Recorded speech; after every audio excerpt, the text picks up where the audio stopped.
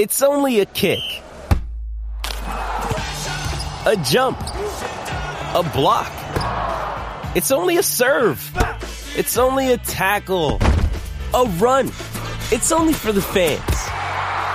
After all, it's only pressure. You got this. Adidas.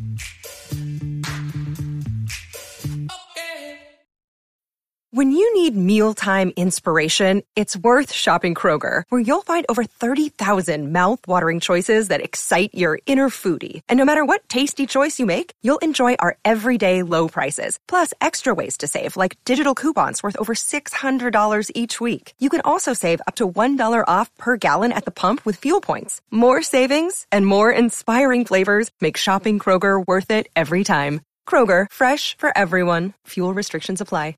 Another day is here, and you're ready for it. What to wear? Check. Breakfast, lunch, and dinner? Check. Planning for what's next and how to save for it? That's where Bank of America can help. For your financial to-dos, Bank of America has experts ready to help get you closer to your goals. Get started at one of our local financial centers or 24/7 in our mobile banking app. Find a location near you at bankofamerica.com/talktous. What would you like the power to do? Mobile banking requires downloading the app and is only available for select devices. Message and data rates may apply. Bank of America N.A., member FDIC. Welcome to the latest episode of the Brighton Rock Podcast, the podcast about the beautiful club within the beautiful game, with co-hosts me, Russell Guyver, and Peter Marsh. Hey, Russ. Hello. Happy Friday. Happy Friday. Yes, we're doing a later in the week one this week because there's plenty to pack in. We wanted to do a bit of a preview of Liverpool, so we've got Neil Atkinson joining in a little bit later on. But to start off with, we're going to go through the earlier part of what we've not covered since last time, which is, of course, the Leicester game. We didn't get the win that we wanted, which would have taken us above Spurs on goal difference with games in hand still. And they have since won, which probably helped, actually, because they beat Fulham. And realistically, would we catch Tottenham? I don't know, maybe. They're not playing very well, frankly. Yeah, it's possible. But Liverpool and Chelsea have a good run. We might have to catch Spurs. Yeah, that's true. What we did need to do was to get a win at Leicester because we were, I think, bossing it by the looks of it from what I saw and heard. But we came away with a 2-2 draw in the end. I wasn't there. I watched the extended highlights and I listened to the commentary at the time. Warren Aspinall was very animated, I can tell you that. I'm not sure he's the most... it was a bit misleading, some of the stuff he was saying, put it that way. However, you got to love him. But the person to speak to really about this is you, because you were at the game, and you've got plenty to say on the matter, haven't you? Peter, I'm pretty chill, to be honest. I'm still pretty relaxed on a Friday. I wasn't really that bothered. This is why we haven't recorded till Friday, because we thought you'd be too angry. No, it's not all about anger, but there's lots of positives, of course, from the weekend game. Tell us about it. How was it? Yeah, it was one of those games you come away thinking, did we gain a point or lose two, really? It was obviously the fact we got an equaliser in basically the last minute of normal time. You kind of tempted to say it's a point game, but given the way we dominated the second half, I mean, they barely got out of their half. We really should have won the game. We were denied a blatant penalty at 1-1. We missed March missed not a sitter, but he slipped a bit, but still should have scored at 1-1.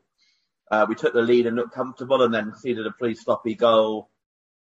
Yeah, it was one of those games where in the way we've been playing recently, you would think we could have put it to bed, but we never did. And Leicester obviously gained confidence from that and got the goal back. And yeah, I mean, their goal was second half was about against the run of players you can think. I mean, they didn't really leave their half. They basically played 11 men behind the ball. To the point where Match Today was showing a clip of their striker being so deep. And that was part of their problem. They couldn't get out of their half because even the striker, first of all Vardy and then Daka, was actually so deep in their half that they didn't have anyone up front to aim to try and kind of end the, break up the play. Yeah, I know they're a shadow of their former selves, but ironically, that was their modus operandi when they won the league title. I've never seen a team at home in the Premier League sit that deep, and even when winning, and they were doing it at 1-1 in the second half. Yeah. So, and it was a bit of a farcical first minute and a half or 2 minutes. We almost had the ball for 2 minutes in the first, from kickoff. And they just were trying to, sit off and not let us not try to attack our players. We just kept passing it back and forward. We had the ball for the first, minute and 55 seconds without leaving our half, hardly. And then lost it. It's I mean, it's I suppose it's symptomatic of where we're at now, and also where Leicester are at actually, and where Villa were at the time when we played Villa, although they've improved a bit since and gone up a few places. These sort of teams, these supposedly well-known names, established clubs in the Premier League, who are effectively deferring to our style of football, and they're negating what we're doing rather than trying to do their own game, which is amazing. It's a compliment, but it's also an irritation, isn't it? Especially when we seem to consistently fail to get the number of points and the number of goals that we should do against sides like that. It makes for a bit of a worry. We won't get too far ahead of ourselves, but the games coming up are the sort of games where we might have further frustrations along similar lines. Our 10 home games are like that, basically, against teams. Yeah. And I don't think Fulham or Brentford will do that particularly, because that's not in their style, but certainly 6 of the 10 are teams, a bit below us, and with Leicester, I know Leicester, as I said, their MO was counter-attacking football in some respects when they won the title, but and what they've done since. But actually, they are quite an attacking team as well, and they seem to have lost their mojo. They were the sort of team that we would have benefited from playing away to before. And from what you've said, it seems like that is very much not the case now. Well, I mean, they may all be different normally, but certainly against us, they sat back and didn't offer anything second half. First half was a bit more even, actually. I'd say both teams scored at a period when they were slightly less effective. Brighton, we weren't having a great spell when Matoma scored out of pretty much nothing. And then their goal came when we were looking in quite good control of the game, and it was a bit of a break. So both teams scored. Maybe on the other side was a bit in the ascendancy. But second half, I mean, they barely left their half. They had those two, and they had the free kick at the end for Maddison, which had never been a free kick anyway. And certainly Casado was clearly fouled in the build-up, and would have been the ultimate kind of kick in the teeth from an appalling referee if we'd Didn't we?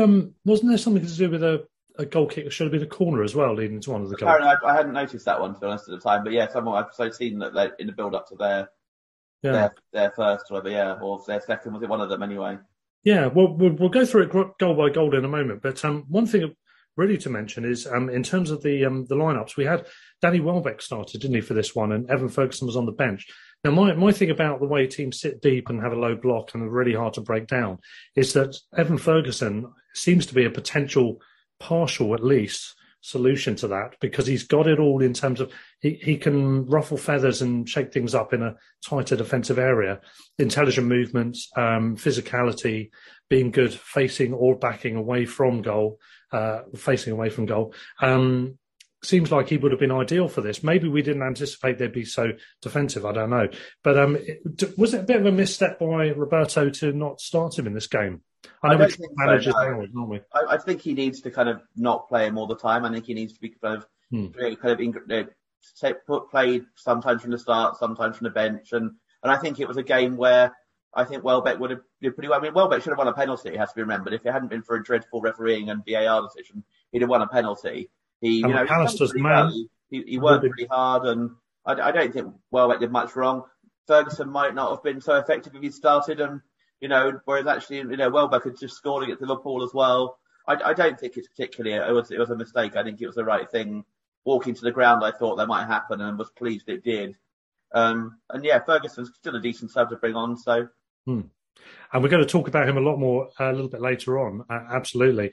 No, it's just more of a poser of a question, really, than a criticism. They've got to mix it up from a little bit. He can't start every game straight away. And I know people will say, well, people like Rooney did and that sort of thing. But, you have to kind of, you don't want to end up with him, kind of being, in a year's time being completely, broken by playing every game from the start and being in there. I think it's the right decision. And I think they will then kind of look at, maybe he'll start Sunday and, Welbeck against Bournemouth, maybe or something like that. And, it's a good option. And it's good that we've got the option of bringing someone on either one of them off the bench now. Yeah. Well, let's take this chronologically. You mentioned about being difficult to break down Leicester. Well, it sounded like it was a little bit difficult getting into the ground as well, Peter. Rant number one. Back to you, sir. It's not really a rant, but it was quite entertaining security at Leicester. They had... even at 2:20 when we got in, there was quite a long queue and it wasn't moving at all. And it's because basically they were searching everyone's pockets. Everyone had to empty their pockets like in an airport, and Yeah, my dad had to have him take his hat off to check there wasn't any. A lot of people were as well to check there wasn't anything, sort of weapons or something or drugs in there. I don't know. I have no idea what they were looking for. But ironically, they didn't search my bag. Weirdly, it was like they searched like all my pockets, everything like that. Under your fingernails. You got in trouble if you didn't take everything out of the pockets. But yeah, they didn't search my bag. And there was a head steward there who was decidedly pissed off and grumpy. And he definitely was not like been on customer service calls. I love the idea that they're checking your fingernails and seeing what you've got hidden behind a bit of fluff in your pocket or whatever, but they're not checking the bag. I know it would be the whole I think they were checking bags. They just happened to miss mine. I didn't point it out to them as well, and they just ignored me. So they were determined not to check you, Peter. You were clearly angelically innocent, aren't you? Yeah, they probably took the view if I was offering a chance for them to search it, they probably didn't have anything in it. But yeah, next time I'll take my nuclear warheads in, So let's look at it then, goal by goal. So obviously it started well in terms of we got the first goal. I think we started quite brightly in general. Didn't we? I think Leicester were on the front foot, but in terms of the overall balance of key chances and everything else, we'd started well. And it was a great goal as well from Mittermeier, wasn't it? Which top corner is classic, cutting inside. The beauty of him is he's dangerous either way round. If you let him go down the line, he can do something from there. If you let him inside, he'll cut inside and do a Mahrez-style goal from the opposite side to where Mahrez normally plays. Very similar, actually, I think.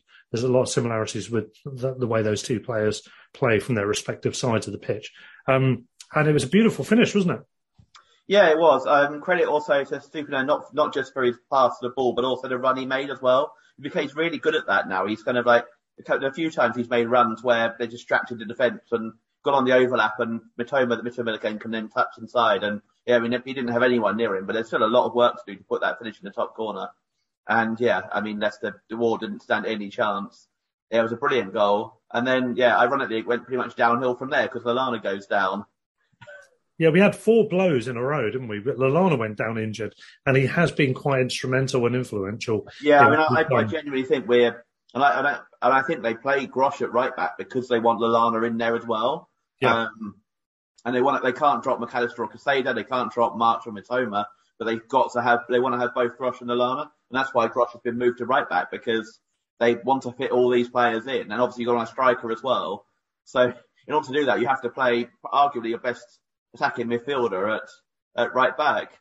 And he was a real miss. And it didn't help that Veltman had arguably about his weakest game in an Albion shirt. He struggled a bit, which will actually come on to their goal as well, because he committed himself a bit to their first goal. And that was where they got in down the wing. And from there, we were always a bit diving in and desperate. But he was the one, he didn't back off, he didn't intercept, he kind of just pushed himself a little bit too far forward, and the guy got in behind him, and then Barnes got in behind him. And then from there, it was like people throwing themselves at the ball desperately, and it just happened to land to their player, and may have been a penalty in the end. It's hard to tell, but there was definitely limbs flying around, shall we say. I reckon, 2 things to say. I think we had 4 blows in a row because I think we had Lallana going off injured, the 2 goals which were avoidable from a defensive point of view, and in between which we had the penalty incident, which we'll talk about in a minute. In terms of that first Leicester goal, 3 moments where we could have cleared it. I think the first one, I do think that we probably, with a proper and reasonable balanced refereeing decision, we would have probably got away with that because I think it bounced up off a part of his body. I couldn't quite work out where, somewhere in his upper leg, I think, onto his arm. And his arm was in a natural position in terms of he was sliding, so his arm would be out. So he might have got away with that side of it, possibly, but who knows. But yeah, we didn't quite clear it after that. I mean, for the moment, Veltman had committed himself. We were a man down at the back, and that was where the goal. I mean, it's very unlike Veltman. I mean, I'm not going to berate him. He's had so few what I would say poor games since he came on, and I thought, my dad and I reaction was, that's fine. Grosh moves further forward. We'll miss Lallana, but actually Veltman slots in. That's no problem. But he really struggled, I thought, at right back actually, and I would say was probably the main fault for the first goal because everything else after that was a bit desperate and a bit kind of like throwing yourself at the ball. Yeah, and it's just one of those days, wasn't it? Of course, it's all Brighton scores because it's too ironic a name not for him to get involved in major statistical factors of this match. He'd just come on as well, hadn't he? Because, of course, we had this weird thing when we'd scored our goal.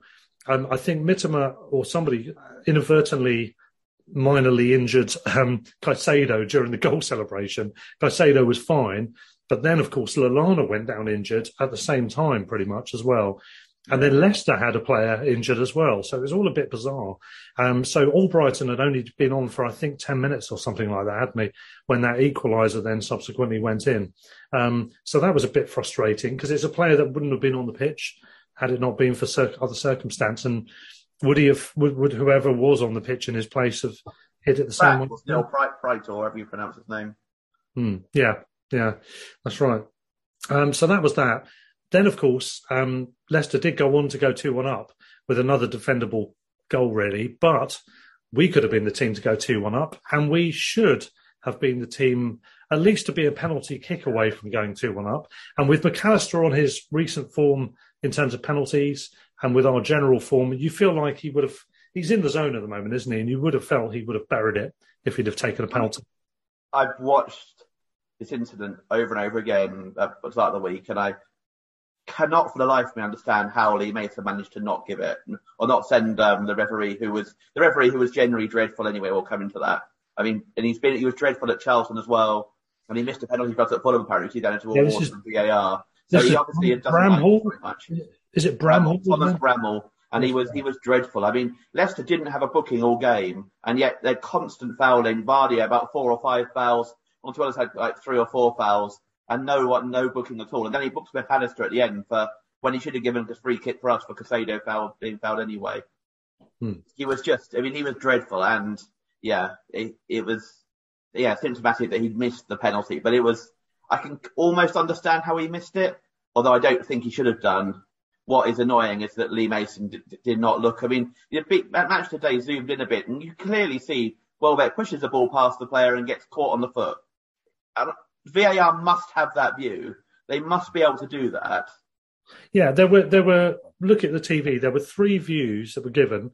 The first 2 were fairly inconclusive, although you can strongly suspect that their foul was a foul. It still looked a penalty in the first 2. Yeah. The third one, there's one particular. Well, second angle does look pretty obvious. The third angle that was shown, which presumably the referee did see, the VAR did see. Shows it very clearly. A case of the defender steps forwards past where Welbeck's foot is, no contact with the ball, and his other foot then swings in and makes very clear and obvious contact. Yeah. And that's the thing. It is clear and obvious. Yeah. It really was. And so the only logical thing you can think about why Lee Mason didn't give that is because he hates Brighton because of what happened in that West Brom game. There is no other reason how his career is over, Peter. There is no other reason how a referee can miss that on VAR. Do you know what? Decision and do you know what? Lee Mason's career ended with that West Brom game, and rightly so, because he made a mess. Regardless of whether right decisions or wrong decisions, he made a mess of the scenario. And he did get the wrong decision, because I'm still to this day saying that ball, I'm not convinced that ball hadn't crossed the line when the whistle was blown. You hear the audio, but the audio doesn't necessarily match the video to start with. And secondly, it looked like it was split second. At the very least. So the goal was already going to be scored at the point when the whistle went. The goalkeeper would not have saved it. And he had given the go-ahead for that free kick to be taken. So on that basis, Lee Mason's career might be over in terms of on-field refereeing, because of that incident. I don't know if that was the only factor or not. But if it is, or if it is... It was over pretty quickly after that, wasn't it? Yeah, exactly. And that's not down to Brighton. That's down to Lee Mason. You know, why has he got a grudge with us? He's the one that screwed up. To our detriment. He appears to have. Because I can't, detriment as well. For the life of me, understand, other than having a grudge against us, why he would not send that back. It was such a blatant penalty. I'm calling him out on it, Peter.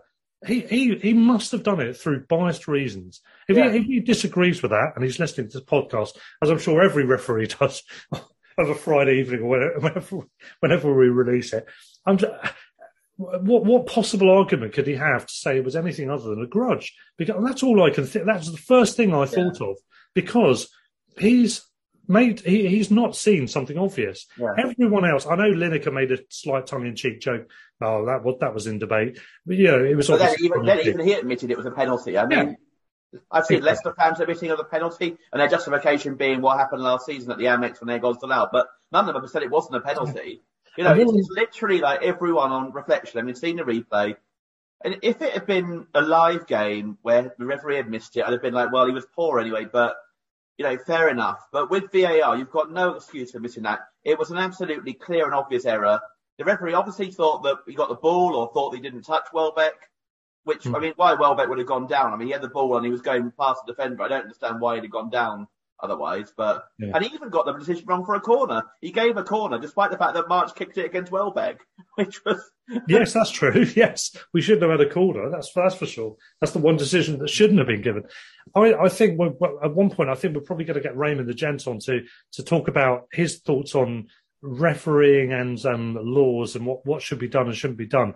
I think we might do a little bit of a chat on that, maybe where there's an international break or something else. I'm not sure. But essentially, I think you have to wonder what's going on there. What's going on with the decisions? Why? And what's the accountability as well? Lee Mason has not flagged that up to the referee. One of the proposals that might be discussed on said future podcast, and it's probably been discussed in general, is about accountability from refereeing decisions. Should they be made to speak at some point over the weekend afterwards? Now, I'd be really interested to know what Bramhall would have said in the aftermath of that game, whenever that might be, whether it's in the heat of the moment or 2 days later or whatever else. What would he have said about that? I guess he would have said, if he could see it was obvious, he would have said he couldn't see it from his angle, which would be probably a cop-out if that wasn't true, but it would also be potentially an understandable answer. So, I think the clear and obvious thing needs to be scrapped. It's laughable. We've had so many decisions this year.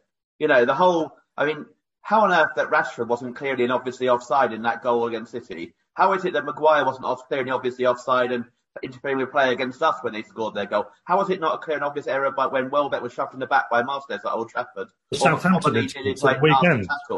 Saints game as well, the weekend. Yeah. And Villa home. How was that not a clear and obvious error? Yeah. March got in ahead of Dean and poked the ball past him. So they need to scrap this, basically, get rid of it, ditch it, and they need to have like a more kind of a lower level of kind of thing. The referee is making a decision, and then referees then don't have to overturn it. If they go and see it, if Bramwell then goes back and looks at it and goes like, fair enough, I've got it right, it's wrong, but if he did, then that's up to him, and he'll take the stick for it. But, I mean, the simple fact is that De Zerbi has had a go at the referee, and there's no sign he's been punished yet, as far as I can see, which tells you everything you need to know, really. I mean, he got a yellow card, didn't he? And also the assistant coach at Leicester.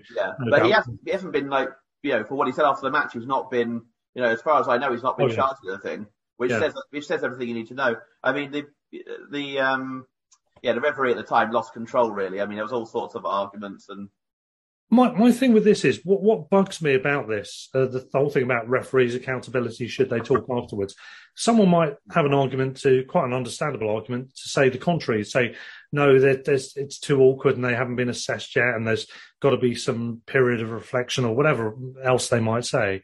Okay, fair enough. But why does De Zerbi have to do an interview post-match, assuming that he's not been signed off with COVID or already suspended? It's his responsibility post-match to then appear and explain things when, even if it's an hour or two later, it's still pretty damn emotive. And he's going to be accountable for what his reactions are on the touchline and for what his reactions are in the post-match interview. And yet, apparently, it's deemed inappropriate for referees to be accountable and to say what they think about games afterwards. And all of these decisions, if De Zerbi says something out of turn, through his passion, through his moment of weakness, as they might say it could be, of saying what he really thinks when he's supposed to be diplomatic, there are going to be consequences for that. He could get fines, monetary consequences. He could have a ban from the touchline, or he could have a suspended sentence where he's then carrying something into another game in terms of what consequences may occur. He's accountable during and after the game. Why aren't the referees? If they're not going to be accountable, why should De Zerbi or anyone else have to be interviewed? They should have the option, in my opinion, if the referees are not going to be interviewed. Yeah, no, I agree. And I think there's a lot, the situations, it's a little bit getting a bit irritating now because a lot's made of VAR and stuff. But actually, it's not VAR's fault. It's Lee Mason's fault. It's the fact that it's the same incompetent arseholes who were incompetent before and then running VAR as well. I think there should be separate VAR officials. People say ex-players. I don't think it should be ex-players. But I think the skills to be a VAR official are probably quite a lot different to the skills of being a referee. You don't need the fitness for starters. You don't need to be fit enough to run up and down the pitch and that sort of thing. You don't need to be, So basically, all you have to do is look at a screen and decide the rules. I think they should be training new, separate VAR officials who actually are just VAR officials. Specialists, yeah. Why not? Yeah, exactly. The isolation between the two bodies, the referees, PGMOL, whatever, and these VAR guys, they could be under the PGMOL umbrella, but they should be completely in isolation.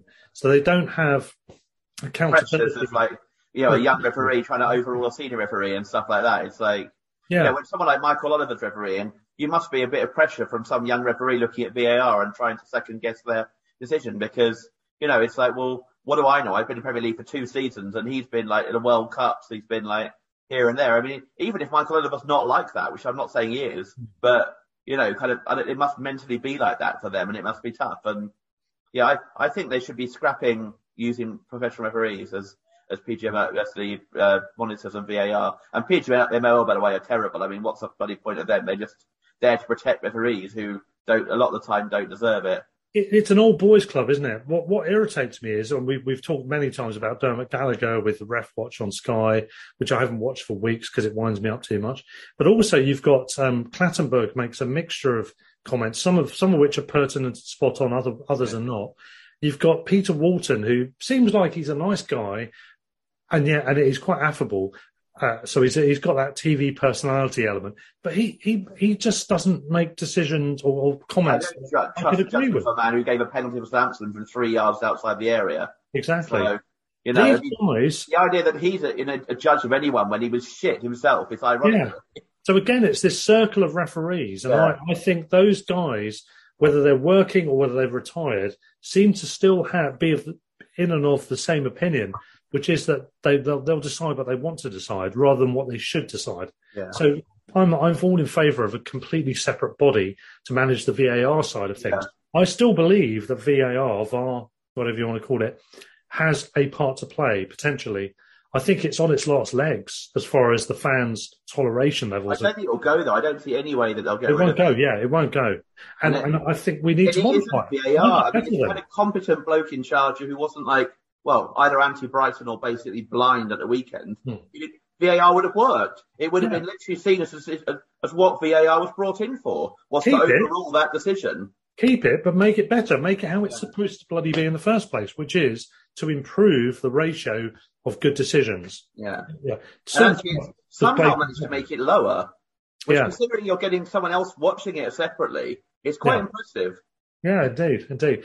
The one thing I do think is with this World Cup technology with the offside, rightly or wrongly, whatever the flaws that may be in that system, I do think something like that would be good in terms of just calling a spade, saying, right, this, according to the graphic, this is right or wrong.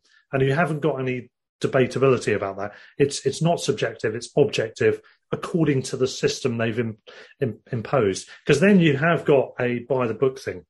Whether it's right or wrong, you've got it. It's just a clear dividing line. But the question is that if you do that, do you need linesmen? What do they actually offer? They never flag for free kicks. Quite often they even flag for throw-ins. It's like, so would you be better off with all the goal line stuff being managed by technology, that sort of thing, and having a referee in each half or something like that? Having two officials rather than 3. Having a referee in one half, referee in the other half, so they can keep up with play more effectively. And offside just solely managed by technology. And it just beeping referees watch if it's offside.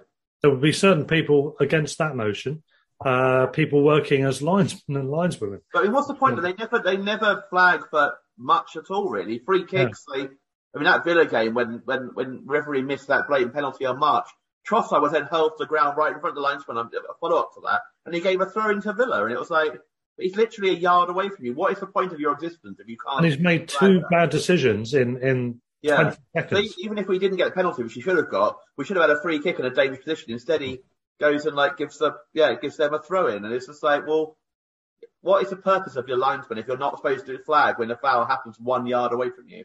Yeah. Well, we could go on about this. And hold on, he grudges or anything like that.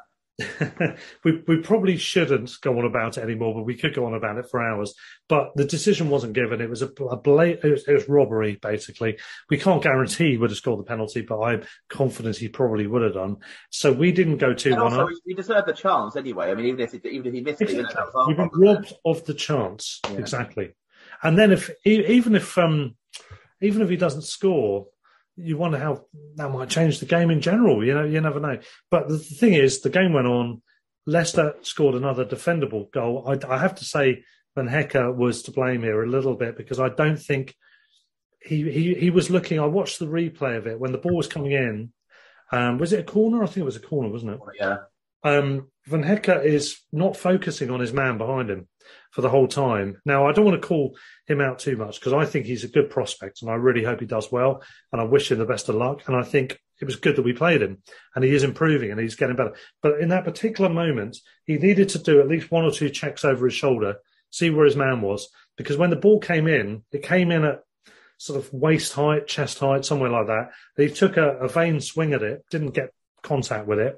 And then, was it Daka that got Barnes. Barnes, yeah, sorry, Barnes that got the connection and finished it off. But he had a clear run at the ball because Van Hecke was out of the equation. Now, I think it's inexperience, actually, to be honest, in this particular occasion. And I think he will learn from it. And I don't think it's a big issue to talk about too much. But it was an avoidable goal, wasn't it? So, I mean, I was in favour of playing Van Hecke over Webster at the weekend, mainly because we know what Webster can do. He often struggles when he comes back from injury. We need to, I mean, if we're not, and I know we've got a great chance of Europe and we've got this and that. If we're not going to try a player like Van Hecke in a winning team when we're, basically safe, I mean, we're not going to go down at the halfway point of the season. If we're not going to give him a run here when Colwell's out, then when are we going to do it? And it's like the Ferguson thing, isn't it? Losing him then because we haven't played him at all. For all of his faults, and I think there's a few of them for a very successful manager, Alex Ferguson would do that. He would blood youngsters in add to the winning equation. Exactly, do it one in a winning team and that sort of thing. I think he on the whole he did okay. He made one mistake in the first half when he came in and committed himself, and they had 2-on-1 and should have done much better. Barnes passed the Vardy behind him pretty much, and he stopped. And then one at the second half with that, and they both, kind of positioning and knowledge. I also would say that leaving him one-on-one against one of their best players at the back post probably wasn't a good idea as well, generally. We shouldn't have. Everyone obviously went one way and they left him isolated, which isn't the right thing to do with a young defender, I think. I would say that there's an element of blame for everyone there. They didn't just, they shouldn't have left him basically on his own at the back post with a defender, with an attacker like Barnes. That's true. It's their responsibility all round. My other concern was, I don't know if you remember the build-up to that goal. There's a ball round the back and Vardy got round the back and eventually broke for a corner. And Villa did that as well. We do play such a high line and we haven't got that much pace at the back. And it is a slight concern that teams can turn us quite quickly. Both Ings goals against Villa were like that we were turned and, people got in on the back and don't go with a penalty from that. And then also, I think the second goal was equivalent like that as well. Do you think the centre-back is the issue there in terms of the pace? I mean, on the face of it, it's only really a Stupino who's got any sort of pace in the back line. Grosh/Veltman aren't that quick. Dunk's not that quick. Obviously, Lamptey is, but then he's not playing, is it? So it is a slight, unless Lamptey plays, we do lack pace generally at the back, which is a problem. And we do play a pretty high line, even more so under De Zerbi. We played it pretty high line under Potter, but we played an even higher line under De Zerbi, especially when we're basically Leicester barely got out their half in all game on Saturday. So second half on Saturday. So, I mean, I think there are concerns and there are issues. We're going to concede more goals as a result, probably. And it probably isn't the ideal time in a sense to bring Van Hecke in there because he'd have been more secure under Potter or under Houghton because we played a line that maybe is more suited him. But he's got to learn. And I think there were definitely enough signs that he had promise and he's a decent player. He won Player of the Year at Blackburn last year. He deserves a chance and I would give him a run. Yeah. We know what Webster can do. We know he probably will have a few games before he gets back. He probably won't get back to his best self until Colwell comes back, pretty much. So why not give Van Hecker a chance and give him a go, play him, and see what happens? And the worst happens, probably won't be that much worse than Webster, who struggles early when he comes back from injury. So, give him a few games. Colwell struggled the first game or two, I thought, and then really got into it and looked brilliant against Liverpool, for example. So and Van Hecker is our future, whereas like Colwell obviously isn't going to stay. So we need to and if Van Hecker does half decently, I would stick him in the rest of the season. I wouldn't put Colwell back in, because we've got a plan for the future. We can't just we can't basically make Chelsea players better because they're bloody annoying. Well, exactly. I mean, boringly, I agree with everything you just said. There's no contention here. I agree with you. We don't like loans, do we? We don't want to develop other players, as you said, unless there's some sort of potential for us to sign him. And it seems that Chelsea do rate him, despite having signed players to go ahead of him in the squad. They do genuinely seem to want to keep hold of him. So on that basis, it's not a problem, really. Let's see. Once everyone's fit, it'll be interesting to see who's picked. That's going to be the interesting thing. And it may depend on whether we've dropped off a little bit with Colwell out and we're maybe down in ninth or like that and a bit away from the top 7, or if we're in the top 7. If we're still in with a good chance of Europe into like 1 or 2 competitions, I think probably that Colwell will play, because we'll want to give it our best go, and he is the best option. And he was brilliant that Liverpool game, for example, weeks ago. But if we maybe dropped a little bit off and we're a bit out of touch, we might keep Van Hecker in for a bit longer. And Peter, we're going to go on to talk about the glorious equaliser in a moment, but let's pause the Leicester review for a minute, because I want to bring in some other aspects here, largely to do with Roberto De Zerbi. First of all, something that we could have covered before and didn't. You may have seen it on one of the WhatsApp groups. The Charlton game, which we all attended, where we lost on, as you mentioned, Bramhall. Thank you very much, Bramhall. You helped, referee, to get us knocked out.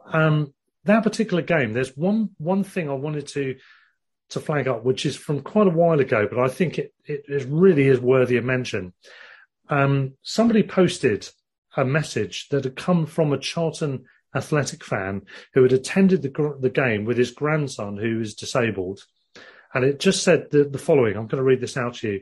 One of a few things, the reason why you just got to fall completely in love with Roberto De Zerbi. Listen to this. It says, this is a Charlton fan. He says, "I just wanted to tell everyone about the penalty shootout between Charlton and Brighton last night. Obviously, it's 21st of December, League Cup game.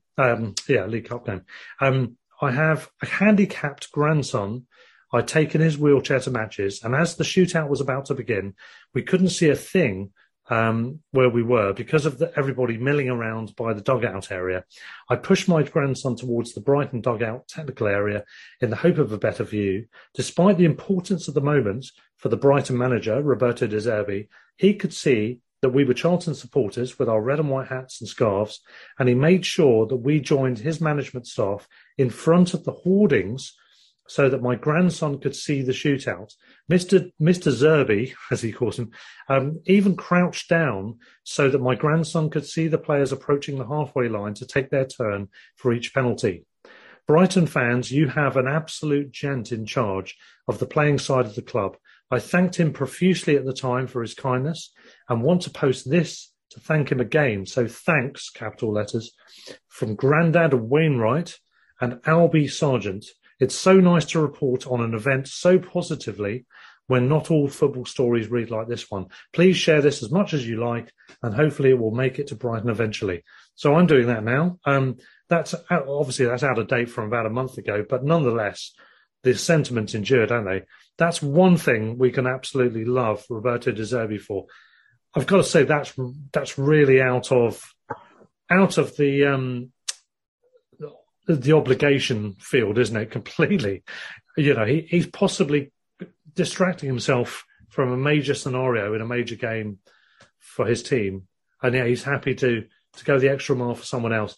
We're not completely surprised, are we, based on what he's done with his friend who was sacked and the Ukraine stuff? The man who stayed in Donetsk until all his players had left, and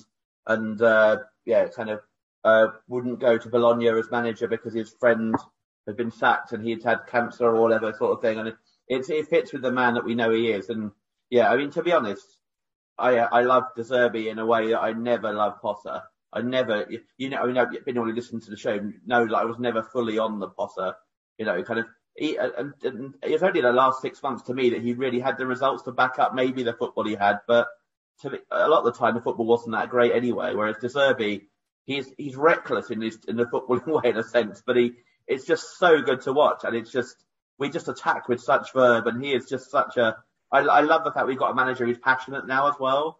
I'm sure Potter and Houghton were very passionate in their own ways, but they didn't show it. And the fact that he was like not abused, but having a go at the referee and wanted to talk about it last weekend was brilliant. And I love that because, frankly, I want to hear the manager slag off the referee not in a kind of like rude way, not in a kind of going too far like Poyet sometimes did, but in a kind of like, how do we not get a penalty there sort of thing, which is what they should be questioning.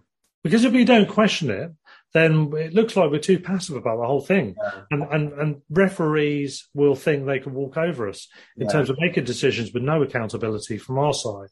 And then that's an issue. The video of him with the second goal was epic. I mean, that was fantastic reaction. Well, this is what I wanted to say as well, was his touchline antics. There were two major moments. One was he got the yellow card, complaining about the penalty that should have been given. You want to see that. You don't mind him getting a yellow card. Quite honestly, I think every single Albion fan would be happy to say, yellow card, well achieved. Yeah, my dad and I were discussing it, actually. Do you reckon there's a similar to the players? If a manager gets 5 yellow cards, he gets a ban?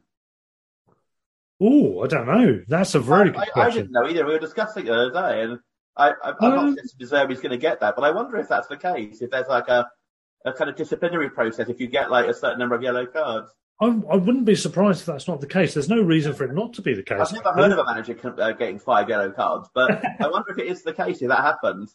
Well, I think we might be about to find out this, right? Although, no, it has to be 10 now by this point in the season, doesn't it? Because we're past the watermark of halfway. But nonetheless, I mean, yeah, there were 2 moments on the touchline. One was that yellow card scenario. Quite frankly, I applaud him for getting a yellow card there. Leicester's assistant got one as well, for what that's worth. But you've got to argue your case. You've got to fight your side of the equation, haven't you? So I'm fine with that. And the celebration for the goal. I mean, we saw one at Liverpool. Was it Liverpool? Where a very animated one that got shown a load of times on social media. This was the same. It was a last minute, fairly late equaliser. It was about 89. To be honest, I'd kind of given up at that point. It didn't look like it was. I think it was like the last 10 minutes. I was like, I don't think it's going to be one of those days. Every ball in the box was bouncing to them. Every kind of like touch was like. But the problem, as they showed mentioned today, was that they had 11 men behind the ball. They had no outlet, which meant that we just kept coming. And eventually, it was a fantastic ball. It was a bit of a scrappy kind of engagement in the middle. Grosh tried a clever flick, didn't work, but then won the ball back. But then it poked through to McAllister, and then Matoma did really well to flick it wide. And a brilliant cross for Superman. But the run from Ferguson was just, I mean, he didn't look like he had any chance to do it. And he kind of ran perfectly to it and headed it. I mean, it literally had to be exactly there to go into the corner. Yeah, perfect header. If you go back to the Wooddean days, could you imagine a scenario where there was such a slick build-up, ball down the line, a really searing cross in that would almost always have been far too pacey and direct and accurate for any other player at that level, and for him to then have to still use his strength, directional abilities as well. He had to do all the work on that header still, didn't he? He had a small window of opportunity and he had to get power on it and he had to get direction on it. I thought that was a superb header, possibly one of the best I've ever seen, actually. And it's been said a lot, but the maturity to just, rather than going absolutely mental, which is what I would have done in that situation at 18 or even at 40, if you could have done that. He basically just picked the ball up and ran back to the halfway line. He'd been doing it for years, and because we want the win. And it was really, really mature bit of play. And he looks a real prospect. Doesn't mean it was a wrong decision to not pick him from the start on Saturday. I think it probably was the right decision. I think they've got to use him sparingly. Start him and then maybe put him on the bench every last half hour and then start him the next game and then alternate it. I don't want to overdo it for him, especially because we've got a lot of games coming up. And then the referee almost completely compounded his awful performance Well, he partly did by booking McAllister, the one bloody player he booked all day, when he let them Leicester get away with constant fouling and, kind of constant, cynical fouls and stuff. Vardy about 4 or 5 fouls, I think, in the game. It was like 2 or 3 probably, then 2 or 3 he should have given, and he didn't. There was a time McAllister got elbowed in the face that he managed to miss, and as well, and things like that. He was pretty dreadful. And the game, actually, a couple of stages looked like it might boil over because he was so weak. He didn't control the game at all, and the game looked like a pretty tame game. Looked like it might boil over a couple of times because of his weak play. But he then gifted him a free kick when clearly you could say there was foul in the build-up to it. It was a blatant foul. McAllister probably did trip Maddison, but he wasn't much in it. And then he booked him as well. Maddison being a cheat as he always is and diving any possible way he could, but again, no one on. And luckily Maddison kicked the ball into the wall, so it was okay. But that could have been a real kick in the teeth if he'd scored that.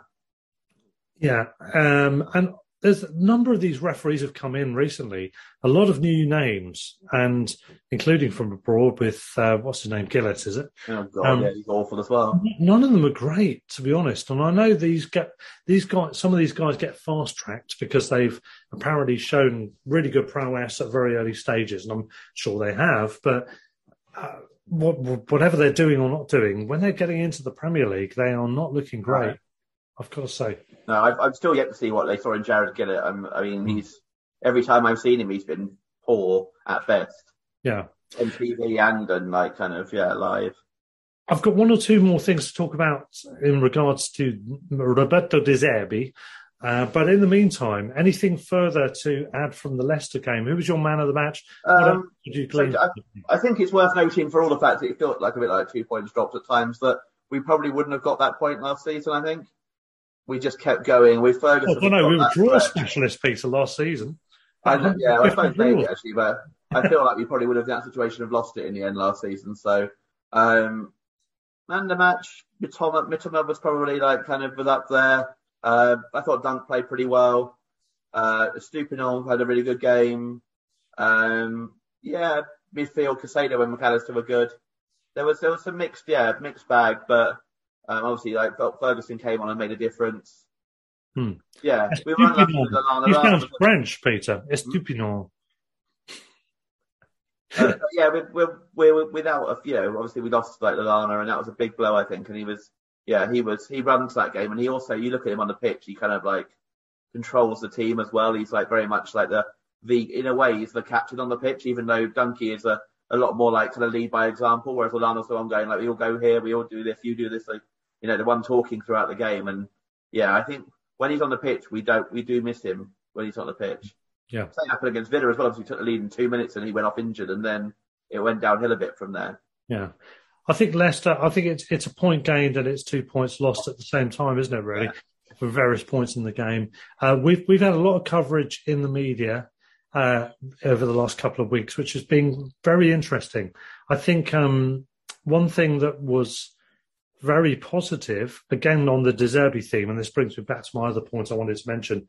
There's a guy called Antonello Guerrera on Twitter who's apparently had an exclusive interview with De Zerbi for at Republica.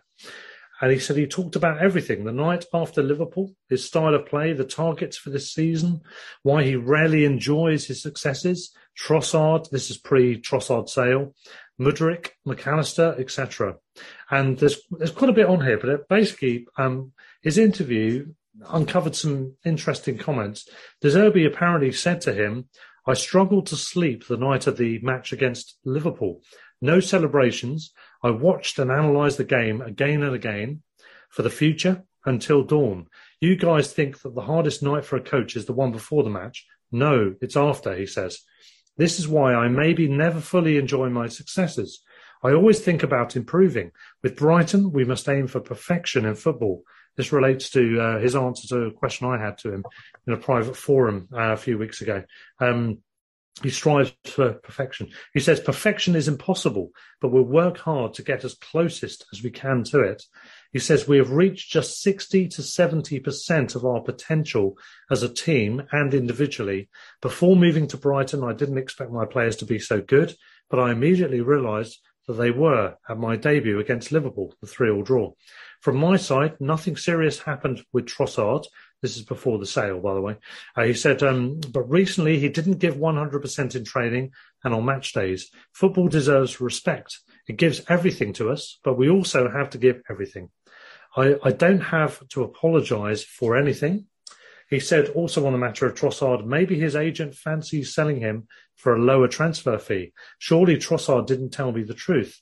Everyone knows the dressing room knows how things went, but if Trossard wants to rejoin us with the right attitude, then he can do.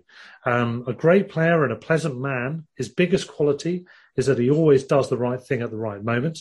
At 24, his maturity is stunning.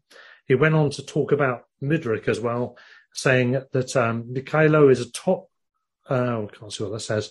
A top player. He has the potential to win the Ballon d'Or in the future. Also, he is a sensitive young man. He needs affection to give him his best.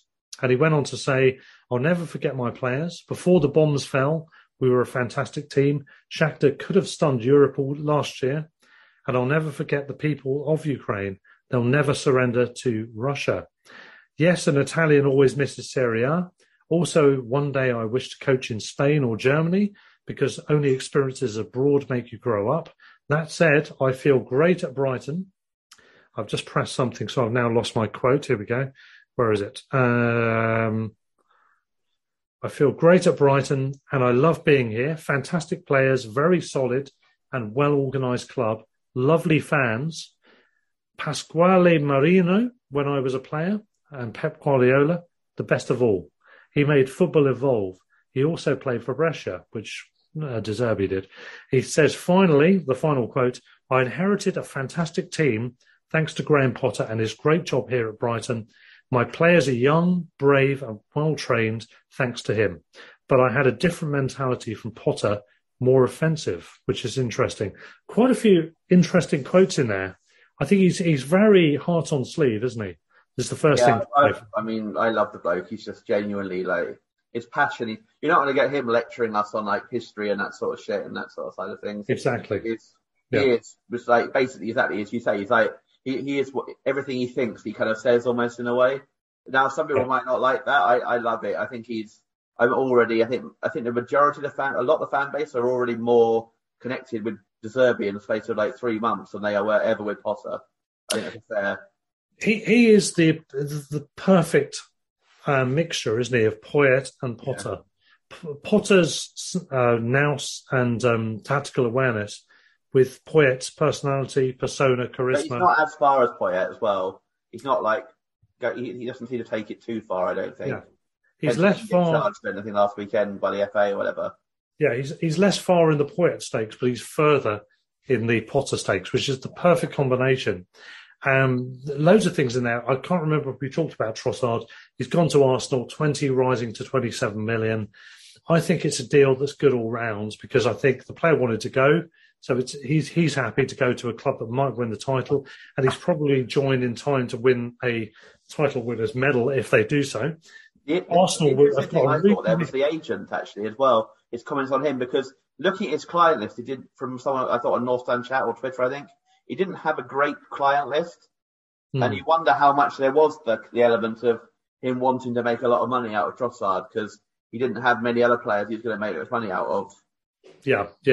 And I think, as I said, it's a good deal all round because he wanted to go.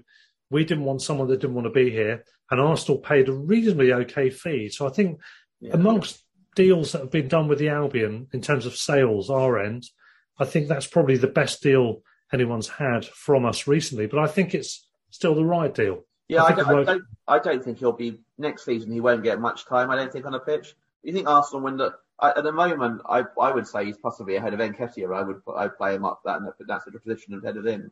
But it looks like they're playing with Nketiah. If he can't get in now, Jesus comes back. That blocks off one avenue. Then Smith Rowe is obviously quite a decent option but he gets fit off the bench. And then they'll probably go and invest in more players as well. So I'm not sure next season. I think he'll get game time this year with all the games coming up and with limited options unless Arsenal spend before the end of the month. But I don't think next season he will. I think he's basically going to get himself a lot of money out of it, but I'm not convinced he'll get. But I mean, in all honesty, I'm pretty sure we'd have offered him 70 grand a week to sign a new deal anyway. So he probably could have made a lot of money staying here and potentially helped us get to Europe. And this is why I don't understand these. I understand that he wanted to move, but if he carried on till the summer and really pushed himself, he could have got 15 Premier League goals and he'd had all sorts of options and may have got a first team place in a Big Six side. As it is, he's going to be a permanent bench warmer with the cup games that he's going to play in. Yeah. I'm not sure that, all this talk about he wants to play and be at the right place. Well, I don't think he's going to play at Arsenal even now because he's not going to get ahead of Martinelli or Saka, is he, let's be honest. Or Jesus when he's fit. 2 points on that. First of all, he scored 7 goals in 16 games. I think he had 3 assists, I think it was as well. So that's a pretty good ratio. Fair play to him for that. In terms of what you said, no, you're probably right. However, if he gets enough game time to win a title winners medal and he's on massively more money than we were paying him, is he going to care? I think he'll be happy. Probably not, but he did claim to want to be, a first team. And obviously that will affect his Belgian chances if he's not on the playing for Arsenal. Also, that 7 in 16 wasn't 7 in 16 in a way. It was 7 in 14 because he didn't basically turn up for the last 2 games he played. Yeah, true. He didn't even, put any effort in. Yeah, in any of the Charlton game or the 2 league games he played after he came back against Southampton and Arsenal. We were better off without him. In his favour as well, I will say that assuming he didn't have an attitude problem in the World Cup in the training camp, why he wasn't chosen over Hazard? Yeah, I agree with that. Yeah. Well, I mean, you have to ask Roberto Martinez that, who's now the new Portugal manager, which I find extremely bizarre because he screwed up the Belgian, young generation or whatever, brilliant generation were much better than our brilliant generation. They actually had players who could play together rather than basically 4 really good midfielders who no way could play together. And the odd good defender and attacker. They actually had a whole team who were among the best players in that. People like Courtois, De Bruyne, Lukaku, Hazard, Alderweireld, Vertonghen. There's so many good players. Dembele when he was available before he retired. And Martinez's best achievement is a semi-final of the World Cup when England got there as well, arguably with England's weakest team, for a while. It's just, I find it really weird that he's been given the Portugal job. I found it weird he got the Belgium in the first place, and I find it even weirder that having failed miserably at Belgium, he basically and he did. I mean, as much as they got to semi-final of the World Cup and a final of the Nations Cup, whatever it was, they really haven't done. He's done less with that Belgian team than Southgate did with the England team. He's sort of done, because if I'm correct in remembering this, he continued the philosophy of Swansea playing a ball retention type of style. Was he in charge of Wigan when they won the FA Cup? I think he was. He was, yeah. So he's got 1 trophy to his name, which is fair enough because that's against the odds, 100%. But he hasn't really done much overall, has he? He's a good coach, but he's not brilliant. So he's in charge. In the last 3 tournaments is significantly worse than Southgate's with England, and people wanted Southgate out, and Southgate's a much weaker team on paper, player by player by distance. You look at Sven with with his golden generation that he had, which was more or less equivalent, maybe weaker than Belgium. I think their generation was a lot better than ours. I mean, half of ours you couldn't play together like Gerrard and Lampard and Scholes and stuff. They had these cliques or cliques, as these idiots seem to call it. I'll have another rant about pronunciation later on. But anyway, me and my cliques call it clicks, so But I think Sven, he had a bit of a profile. He'd been at, was it Lazio? Was it? I think that's where he was named from, wasn't it? I think he probably had achieved more than Martinez. Who knows? Oh, he definitely had. He won stuff, but I think he won a league at Lazio, didn't he? So yeah. But to wrap up this first part then, so can we just say Antonello Guerrera, interesting article. Thank you very much for that. Also, thank you to Rob Gilbert, who is a listener to this podcast, as I understand it, who recognised me at an away game. Not Rod Gilbert. Through my voice. Not Rod Gilbert, with the togs. All about the togs in the duvets. No, it's not him. No, it's Robert Gilbert. He's an Albion fan. He's very prominent on Twitter. He responded to that article about De Zerbi saying, what a guy, what a coach. We, Brighton, are lucky to have him at our club. I can't agree more. I agree. Both Rob and Rod about that. Yes, it's all about the togs, isn't it? On that note, we're going to have a break. In part 2, you're going to hear my conversation with Neil Atkinson from this midweek, talking about the upcoming game with you-know-who, Liverpool FC, and indeed the match just a couple of weeks ago, where we played the very same team and beat them 3-0. He's going to give his opinions on that match and the upcoming game. Peter, you've heard this as well, so I'll get your opinions on this afterwards. Here it is. This is Neil Atkinson from the Anfield Wrap.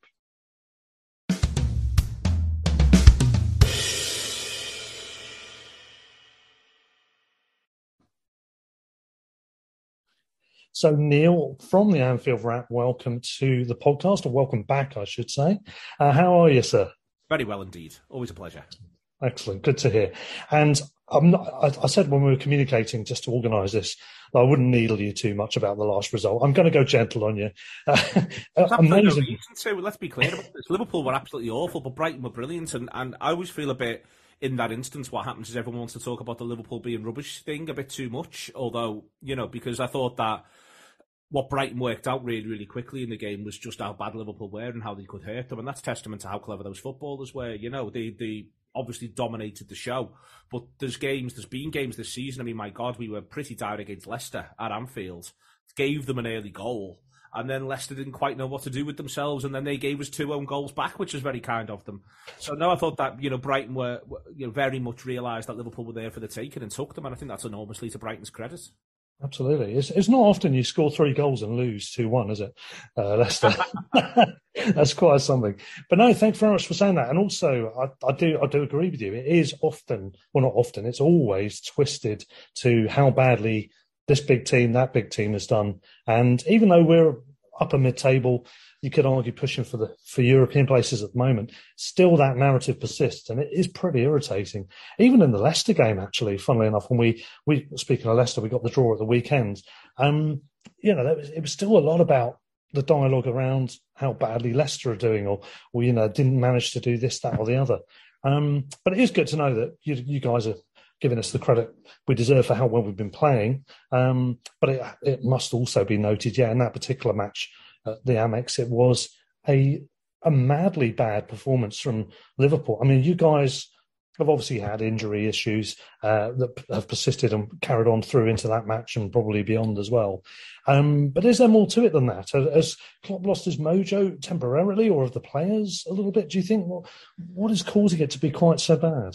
I think the ultimate sort of issue is we've had a lot of injuries this term, but I think there's just an overall absolute burnout from certainly last season. I think last season catches Liverpool a little bit on the hop. They get to about late January and they suddenly are in with a shout at winning a quadruple. For a season that I think if you'd have asked them to all put the cards on the table before the ball was kicked at the very start of last season, they'd have said, well, we back ourselves to have a good run in the European Cup. And we reckon if City make a bit of a mess of it, we could capitalise in the league. But we're not going to break 90 points. And, on top of that, then there's there was Van Dijk coming back from a long-term injury, Gomez coming back from a long-term injury. And we've never really done that well in domestic cups under Jurgen. And all of a sudden we find ourselves winning 2 domestic cups, so going all the way in the Champions League and all the way in the league. And it meant that every game was a massive game. So to sort of put it in context, Henderson plays 57 games last season, makes 57 appearances, and he's never broken under Jurgen 42 appearances before last season. So at the age of 31, turning 32, is when he has his most intense season for Liverpool, when it's all on the line, when everything is on the table. And I think he has a good season last season. Fabinho, I think his record number of appearances under Klopp until last season is 42. He ends up with 48. That's quite a marked difference, and they look like that at the minute. They look like they've been through a great deal, these footballers. They're finding it really, really hard. And I think that on top of the fact that other players who might have been expected to take some of the burden earlier this season have had injuries, Keita, Chamberlain, Jones, have all been out with extended injuries. I just think in general, Liverpool maybe could have done with recruiting a little bit more in the area. I think that in general, there's just ended up being a real malaise. Now they're all trying to have to rouse themselves for a push for maybe top 4 and an outside chance of that. And they're just lacking a couple of gears. And I think that it's, I'm hopeful. The hope is Brighton, not because of Brighton, I hasten to add, but Brighton's the nadir of the season. And that from there, since we went to Brighton, there's been 2 clean sheets. There's been a shift in the midfield setup. That it'll end up being seen as a little bit of a watershed moment for the side. That's the hope. I mean, there's a long way to go on that, but I think that Liverpool leave the Amex knowing that they need to rebuild their season, if not necessarily their squad completely. They need to rebuild the season from first principles. And so I think all of that sort of has has mounted, that there's been other issues as he's tried to shift the midfield focus. It's made it harder for Trent Alexander-Arnold to play his natural game. He's had, I don't think Van Dijk's been as good this season as he was his first season back from after the elongated injury. I think he's found it a little bit harder, and now he's out injured as well. Of our forward options at the moment, we're lacking. I thought that we really missed Nunez at the Amex. Not because I think he would have made us play football better, but he would have really been able to run in behind and push Brighton back, and he might have made Brighton play football worse, if you sort of see what I mean. He might have made Brighton less compact, but, we haven't had Nunez so far this as much as we'd like this campaign, but we certainly haven't had enough of Diaz and Jota, and now we're missing Firmino as well. So of his sort of 6 starting forward options, he's currently down to only 2 in there. So I think all of this has added up, but I think ultimately it's a side that just does look burnt out, and precisely what you do about that, because the really weird thing is that we've still got 19 league games left to play. That's half the season. It doesn't feel like it to any of us, but right now we've still got half a season left. So they can be burnt out as much as they want. They've got to complete 19 league games. So it all needs to get sorted out one way or the other, and the Amex coming up, I think, is another step forward on that journey. Yeah, for clubs unlike ourselves who have had this extra involvement in the European campaigns, the longevity in those domestic cup competitions, obviously that burnout is through the roof, and I did suspect you'd say that was a major reason for the recent decline in their fortunes. And if you look at Lionel Messi's just won the World Cup finally, and there's a whole debate about the GOAT and everything else, and he hasn't really done it for Argentina to the degree that everyone might think he would. But he hasn't had a break for summer after summer after summer, and in international breaks and everything else.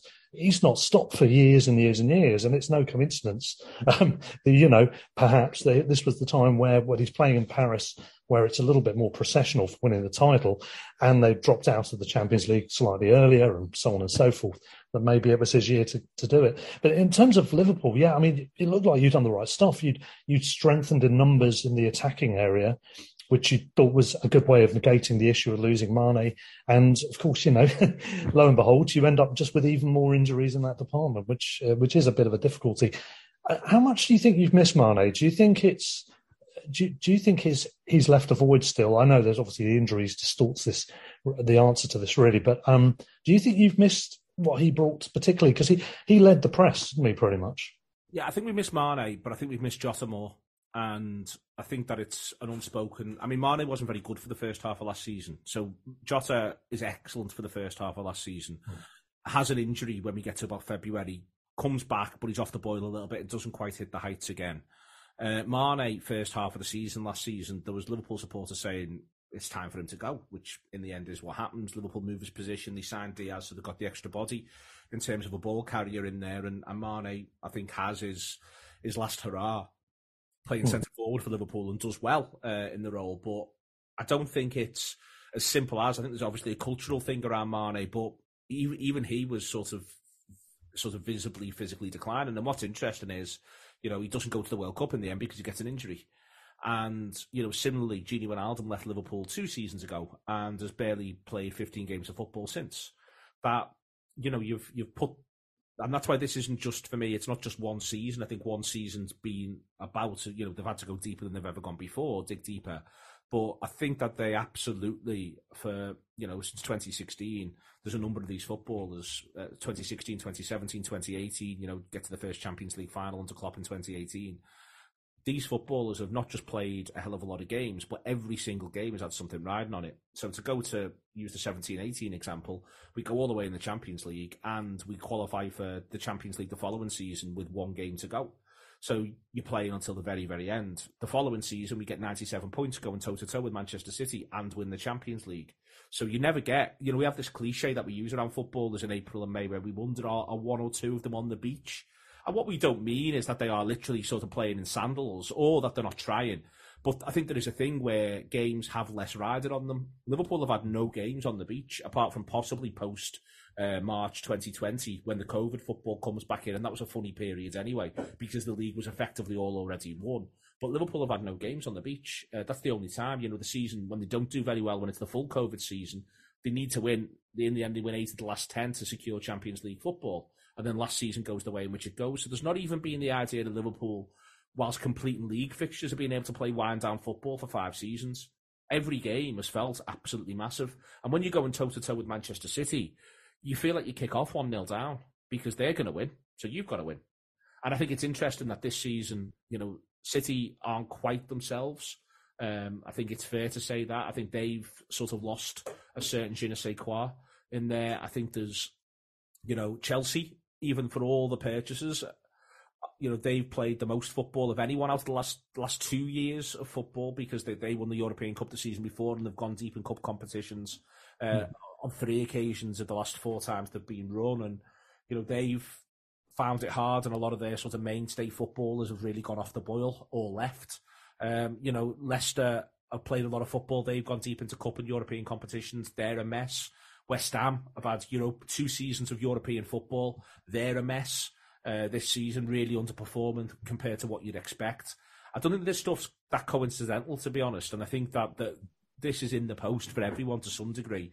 But I think Liverpool have ended up having it toughest because there's been injuries on top, but maybe because they've not refreshed quite as smartly as they could have done, and then they end up sort of scrabbling around a little bit. It feels like in this transfer window for a midfielder, but all of this though, you've got to be careful because what you don't want to start saying is that you don't want I, for instance, think that Brighton should be absolutely determined to go as deep as they can in the FA Cup this season and should also be genuinely sort of eyeing up a European place. I think it's what the club deserves. I think the club's been brilliantly run for a long period of time on and off the pitch.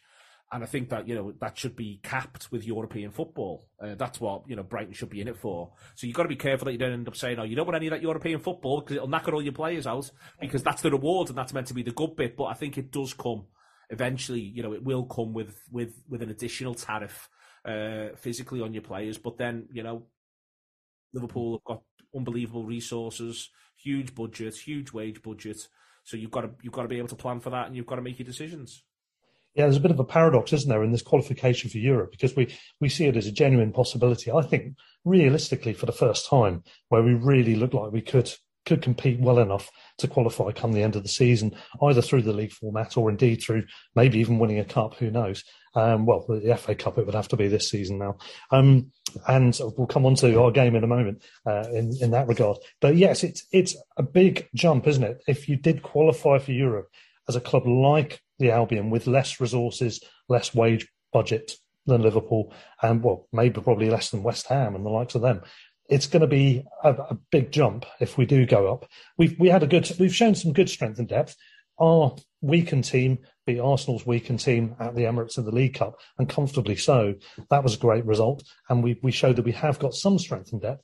And I think it's a mixture of who we brought in, the players we've signed who are just in that periphery and just about ready for first team football, a couple of academy players that are coming through that are doing really well. But I do think it would be a huge chasm of what we've got versus what we'd need.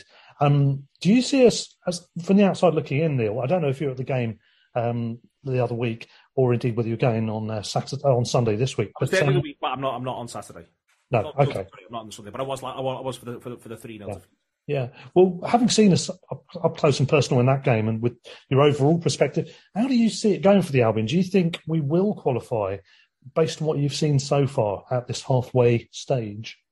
I think that realistically, to some degree, Liverpool and Chelsea both get their acts together to some degree, which maybe pushes Brighton down into, likely being 7th or 8th. But it's possible that one of Liverpool and Chelsea don't quite get their act together soon enough. I think it's also possible that Brighton are able to still pick up points at a very healthy rate. I think this is a really interesting Brighton side. I think Brighton are a good side, a really good side. And I think that if you did get into Europe, I actually think, for instance, let's imagine if Brighton got into, say, the Conference League, I think that I'd make Brighton probably favourites for it before the ball's kicked. I think that would be, something that'd be eminently possible. The question would be being able to split resources between the league and the European campaign. But I'd be pretty certain that Brighton could go really deep into that competition and do well. West Ham made a Europa League semi-final, I think I'm right in saying. There's nothing to stop for me Brighton being able to go quite deep in either competition if they were to get into the competition. And then again, that's where the budget thing, Premier League teams are richer than so many of the European counterparts. So, Brighton, who would have to be full of pep and vim and outperforming the budget to get there, once they're there in Europe, they'll be one of the sort of top 6 budgeted sides in either of those two competitions. So I think if they got there, they'd do well. I think there's lots of reason to think that they can. I think it's so important not to sell anyone in this window, and it looks like that's what Brighton are going to do, and I respect that massively. There's been a lot of links to the idea that Liverpool want Caicedo, but firstly, I think the footballers should see it out of Brighton for the rest of the season. I think almost spiritually, having come on the journey, I think it's important to see that through. He's of a good age where if he wants to get a good move in the summer, I'm sure the club will support him in that and help him in that, and make sure the club are compensated, don't get me wrong.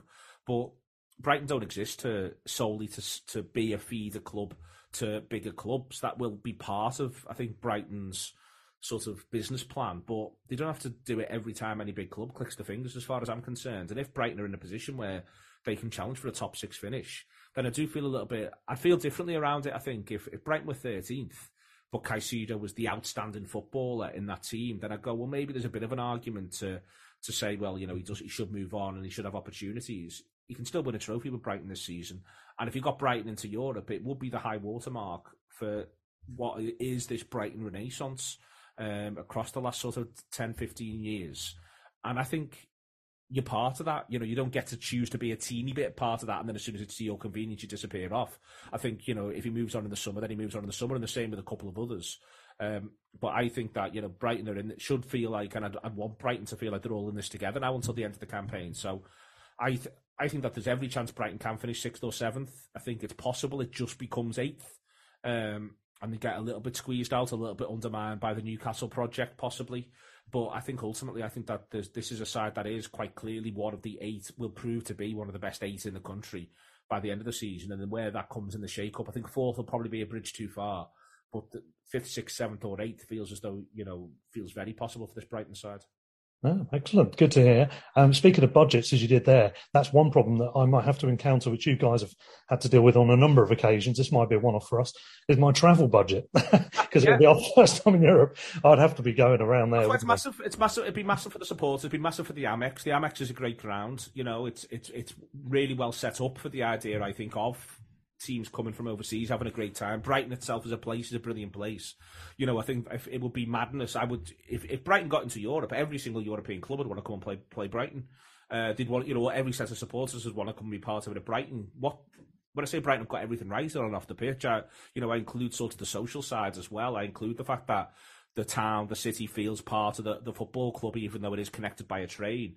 You know, I think that all of that is part of why, you know, Brighton in Europe, I think, is, you know, potentially really, really exciting. I think it would be really exciting. It'd be really exciting for Brighton as a place.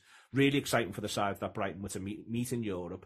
The way the Amex sets itself up post-match, you know, the idea of balmy spring evenings as Brighton move through the Conference or Europa League from last 16 into last 8, and, you know, the idea that everyone gets to enjoy the facilities and enjoy the space. I think it'd be brilliant, and that's why I think, you know, I'm really pleased they've set a prohibitive fee for Caicedo. It says that they know this is an opportunity to sprint for the line. I think we all know Brighton's brilliantly run, but I think it's important to be brilliantly run, but also know when the sporting opportunities are there. And right now, there's a massive sporting opportunity for Brighton, and the people who've run Brighton as well as they have, they deserve the moment of getting European football at Brighton. They deserve to be at UEFA's big table. Excellent. And we had the heart ripped out a little bit with what happened with Chelsea earlier in the season. They took Potter, his original backroom staff, additional backroom staff, loads of other staff, and of course they'd already taken Cucurella. Now they are one of the teams coming in sniffing around Caicedo. It was a big blow that we had to endure there. And we feared that we were on the brink of potentially getting into Europe. It was very early in the season, and we thought our dreams may have been dashed there. But of course, the club have come up with a really good replacement coach, I should say, who's been doing brilliantly. And in fact, if anything, we've stepped on possibly further from where we would have done under Graham. We hope for the best, obviously, in the league. Of course, the other possibility is to qualify through the cup competition that we are still in, which is the FA Cup.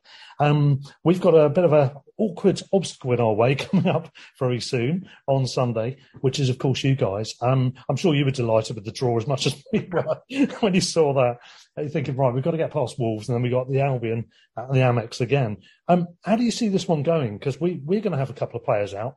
Lallana's not going to be fit. Colwill, who's a young lad from Chelsea on loan, who's been doing very well, is not going to be available. He's injured. And we have McAllister has picked up a 5th yellow, so he's not going to be involved. That's going to weaken us a bit. You guys still have your injury worries. How do you think it might go yourself, Neil? I've got I mean, it's interesting you say all of that. I've got no real sense of what to expect from a Liverpool point of view in this one. I've got no sense of how strong he may go, and also I've got no sense of what strong actually is.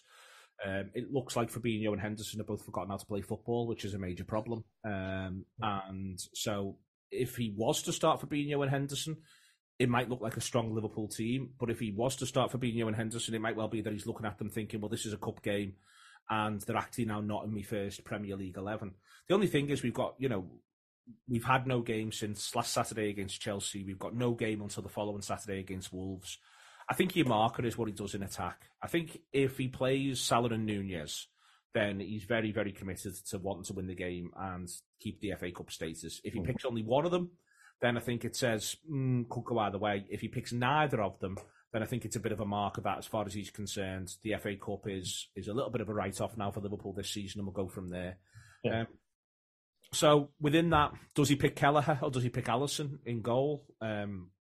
Again, I think if it's Kelleher, it's a slight marker, but I think he also would want to get games into Kelleher because he's a really good goalkeeper who deserves to get opportunities to play. He hasn't been played. Trent Alexander-Arnold hasn't started either of the last two. So again, if Trent starts, what does that actually mean? But I'd like to think that Trent will start. I hope he goes quite strong. I hope you see Salah and Nunez up front. Then I hope he picks the midfield he wants to pick, whatever he feels his first choice is, because these footballers, if it is going to be different, need to get used to playing together, and Brighton will be a great test, win, lose or draw. I mean, there is also a nightmare scenario here, to be honest with you, Russ, that none of us are talking about, which is a draw, which means that Liverpool and Brighton will play each other 3 times inside 1 month. That is a live runner and rider. We're going to have Wolves 3 times almost back to back because we've had them in the 2 cup games, and we go there to Molineux next week. So we could end up in a situation where we effectively play Brighton, where we effectively play Wolves, Brighton, Wolves, Chelsea, Brighton, Wolves, Brighton, in a run of games from a Liverpool point of view. I think I might have actually missed a Wolves game out there, which is just horrendous in terms of your variation. So I think they're your markers for Brighton supporters listening. I think if Salah and Nunez start, then he's going for it, and he's picked pretty close to his best, what he sees as his best 11. If Salah and Nunez don't start, then he's going to just go with and see where he ends up. And if there's a bit of a halfway house there, that's a bit of a suggestion thing. I hope he really picks Konate and Gomez together. I think that's worked well, and centre-halves need time to blend and to work with one another.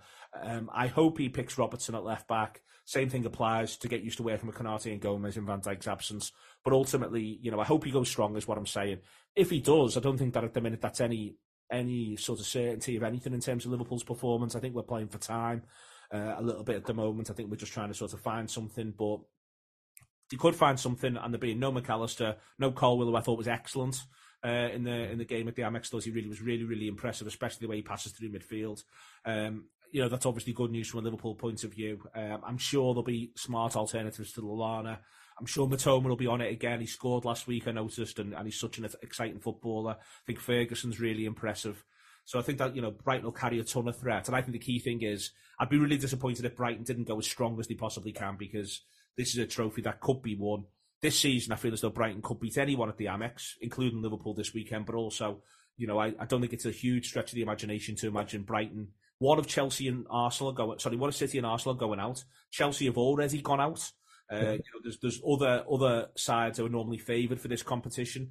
So if Brighton dispose of Liverpool and then one of Chelsea and City go out, I don't think it's mad to think that Brighton could beat City in an FA Cup quarter final or semi final. At which point there could well be a Crystal Palace. I don't know if they're still in it or not, but a Crystal Palace in the final, or a side in the final, Aston Villa, that they may feel as though they could get a result against. And I think that Brighton are more than capable of that. So I think Brighton should be very much first 11. I don't know what you think, but going to try and win the game. Yeah, I'd agree with that, and I think we will do, because I do think as you said, it's opened up. Quite a few Premier League clubs have dropped already. I think it's about 8 have gone, with some more guaranteed in this round. And I think we will go strong for it. By the way, Palace are out, we're delighted to say. So I knew you'd have the details on that one. Yeah, beaten by manager Nathan Jones at Southampton, former player of ours as well. So that was particularly pleasing. But we'll see how it goes. I mean, I've got no idea how this will go at the weekend. It's live on TV, of course, as well. Lunchtime kickoff on Sunday for anyone that can't go, which includes myself, actually. I can't make it down, unfortunately, for that one. But I'll be watching with a keen eye on how this is going to go. We could be seeing the future winners of the competition. Who knows? So I wish you the very worst of luck, obviously, for Sunday. Absolutely. But the very best of luck for the rest of the season after that, Neil. As long as there's not a replay, Russ. I want if it's level with 5 to go, I think both managers should sub the keeper. Let's just commit. It gets sorted today. No keepers. See who wins. Totally agree with you. Yeah, neither of us want the replay, really, do we? Absolutely. Excellent. Cheers. As always, Neil, thank you for joining us, and we'll speak to you next time. Cheers.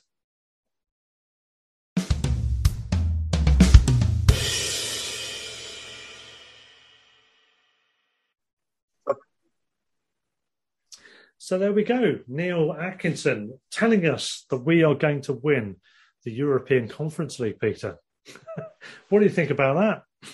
I mean, if they might as well just give us the trophy now, really, mightn't they? He's made his mind up. You know, we're there. We're going to win it. Fantastic. Thank you, Neil. We look forward to, well, we can have a trophy ceremony in Liverpool. It's nice to have opposing fans on here being complimentary, but sometimes they're a bit delusional as well. Yes, usually about our transfer fees, but in this case, about us winning a trophy that we're not so sure about. Yeah, we haven't won a trophy in our history, our major trophy, other than Charity Shield in 1910. In our first season of European football, we're going to win a trophy. I'm genuinely impressed. Yeah, thanks, Neil. I'll look forward to it. My bank balance will be pretty limited by the end, but you know. We still need to have a beer with Neil. They're great guys, the Anfield Wrap guys. I really love them. They're superb. Well, we'll definitely be playing each other next year unless Liverpool go down. So, yeah, well, that's it. We're on 31 points, is it? I think at the moment. Yeah. So we only need to beat one more team, or even just get 3 or 4 more draws, and we're safe. There we go. So on to part 3. Any other business? Right. Well, can I start with this? Andy Naylor on Twitter has been arguing the case about us in our transfer policy. About us as a podcast, or? No, not us literally. No, because that would have been a bit weird. He said a few days ago... Was he pro or anti? Who's to say, Peter? Who's to say? Oh, no, he said 190 million plus combined in terms of transfer receipts for Trossard, Cucurella, Basuma, Byrne, Morpay, White. The cost for those players...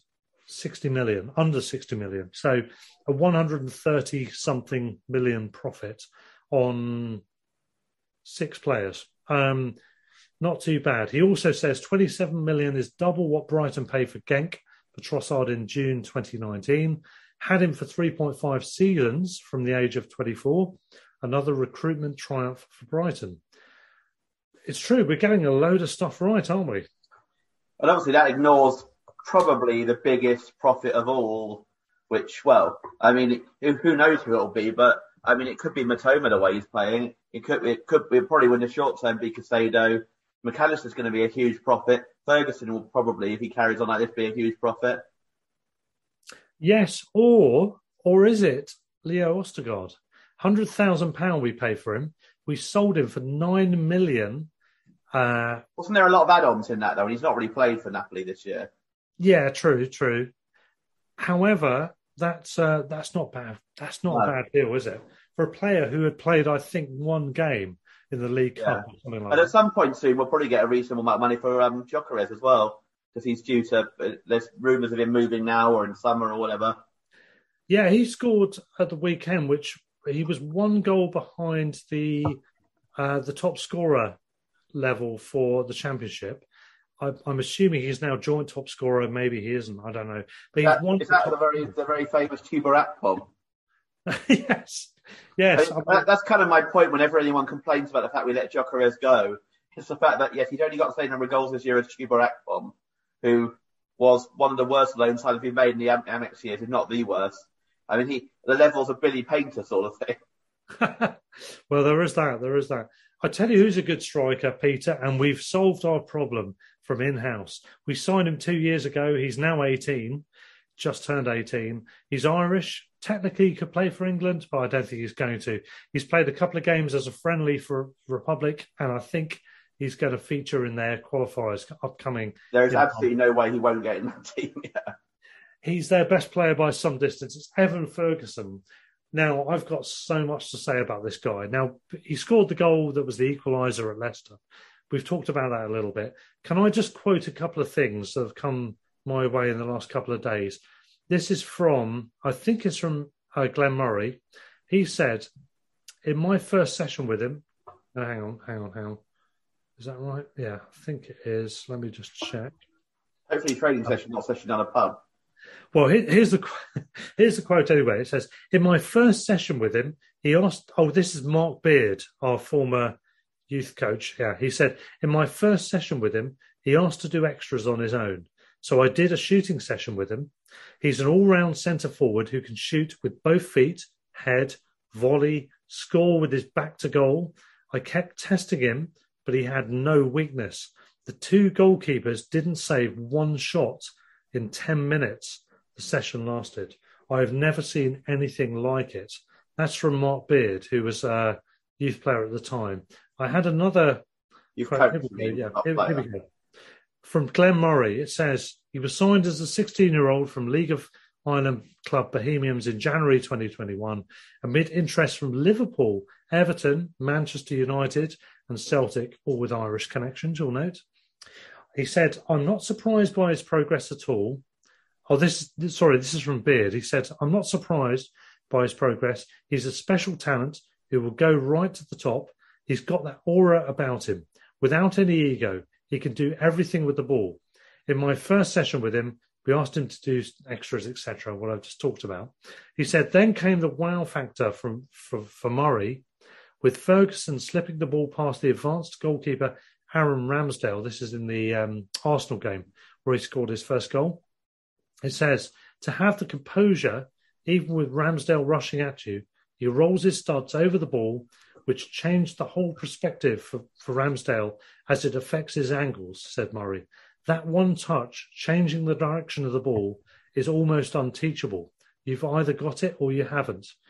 And he went on to say his understanding of the game, when to drop off, when to spin it out, when to hold it up, they're things that can't be taught, said Murray. They're things that experience brings, but he just seems to have such a good understanding so early. I'm so impressed at the whole package.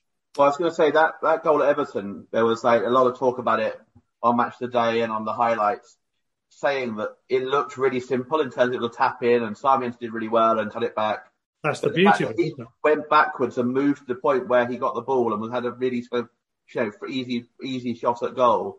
That sort of thing. And the position with a header as well at the weekend to get the position freedom to get on the end of the cross. Yeah, again, it's the sort of sense that a goal scorers have. And to have that at 18 and not, it isn't easy to learn. It's just something that you naturally have. And he looks, we've had so many false dawns with strikers over the years, from likes of Joe Gatting and Jake Robinson at Withdean to obviously Aaron Connolly recently. But without getting carried away, he looks the real deal to me. He's as they said, he scored he looks dangerous on both feet. He's actually quite good. He's got 2 assists in that time as well. He's not just a kind of greedy goal hanging guy, kind of taking his chance. He looks like the player that we've been trying to buy and looking to try and sign for a while and haven't been able to. We haven't got the budget to do it. He looks like he could actually be it. And he's got just on a new contract as well, which is brilliant. Isn't it just so delicious that he's come from within? More or less. We signed him a couple of years ago, age 16. But, and he got another striker in as well. Well, exactly. Mahoney or something like that from Cork. Yes, we've just signed Mark O'Mahony. No, sorry, Mark O'Mahony, isn't it? O'Mahony. Mark O'Mahony. Not Mark O'Mahony. Mark O'Mahony. Mark O'Mahony from Ireland, from Cork City. And we've also signed Jamie Collins recently from Bohemian. The suggestion I've heard, I've not seen him play particularly, is that Moran arguably is as good a prospect as Ferguson. He's just in a position where we've got a lot of options at the moment. And I'm fascinated to know what's happened here. We've stepped up through the ranks. Certain players have fallen short because Gyökeres, Ostergaard, those sort of players would have fitted in. Maybe when we were a struggling Premier League team, definitely when we were a Championship team. They've fallen by the wayside because we've gone on to greater heights. And yet, the timing is perfect for the greatest of all of our prospects, new or earlier signed to the academy, Ferguson, Moran. I'll tell you who I read about this week, who was quite an interesting one. There was a quote from the Walker manager saying that he was staying for the rest of the season because there was obviously been talk of other Championship teams, maybe whatever, but Jensen Weir's staying there for the rest of the season. He's got 9 goals for them already this season. I've seen his goals. He didn't do anything that night that we saw them, but he... Yeah, we went to try and tick off Morecambe on the 92 list. I think it was our 87th ground at the time. I think on our way to 89 at the moment. And, well, 88, you're one ahead of me. Oh yeah, you haven't done Wimbledon yet. But anyway, he was poor that day. They were poor that day. But he's been scoring a lot of goals. He's another one, potentially next year Championship, and then, either we make up quite a big profit by selling him if he does okay there, but doesn't look like he'd build up, or we potentially bring him in the next season. We seem to have these, this talent of spotting the youngsters, and I know Wigan were obviously going through a bit of a shit time at the point that he kind of came through, and so we're a bit lucky in that sense. But he's another one who could do well. I think he looks classy. He looks a good player. Whether he's good enough to be involved in our incarnation as we are now is difficult to say. But I do think that my point is with Ferguson and Moran, we somehow the graduation with our academy is fitting the Premier League model a bit more, which is great. And the goalkeeping situation as well, because we've got Sanchez obviously, and then we've got Sherpan in Holland, who I don't know how he's doing, but we've got basically you've got Rushworth on his way up to the Championship next year, and I imagine, and then hopefully challenging at our level. We've got Beadle then, who's just signed a new deal, who's on loan at Crewe and probably start the same trajectory, hopefully, if he does well there. We've got like a kind of permanent, just, kind of like, in midfield, hopefully at some point, if McAllister or Casado go in the summer, we've got like players like Kozlowski who might come in, who's supposed to be a really good prospect in Poland. Alzate on loan, who's still quite young, might be able to make it under De Zerbi. I still like Kadra as well. I think he was really good. If he signed a new deal, I don't know if anyone wants to sell him or because they want to try and have a look at him in the summer. I imagine most players will be back in the summer and De Zerbi will be looking at them. And then if they, a couple of weeks of training, they're not looking like it, and a friendly or two, they're not be loaned out or sold. But he'll want to have a look at these players. People like Alzate, people like Kadra, people like the Polish fullback Karbovnik. People like, and we'll get a chance. He's doing quite well in the German second division this year. Well, on the subject of Ferguson, that one where he hit the post, Murray said he uses the pace on the ball to feed it back across the goal with his left foot.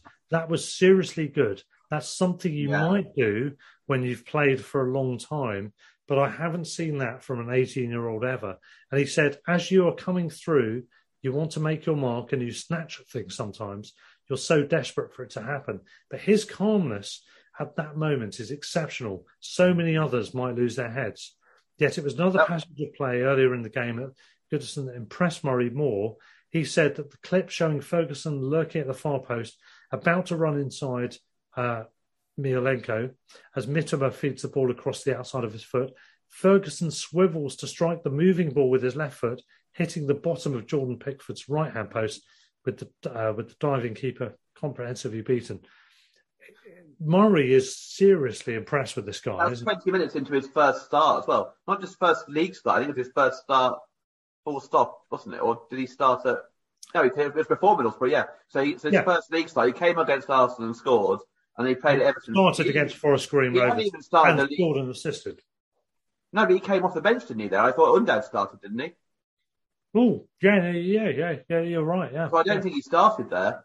So it was literally, I think, his first start for Albion, which, 20 minutes in, he does that, and he looks, and he's a sort of player you can, he's mobile, but he's also well built. He's strong enough to hold the ball up.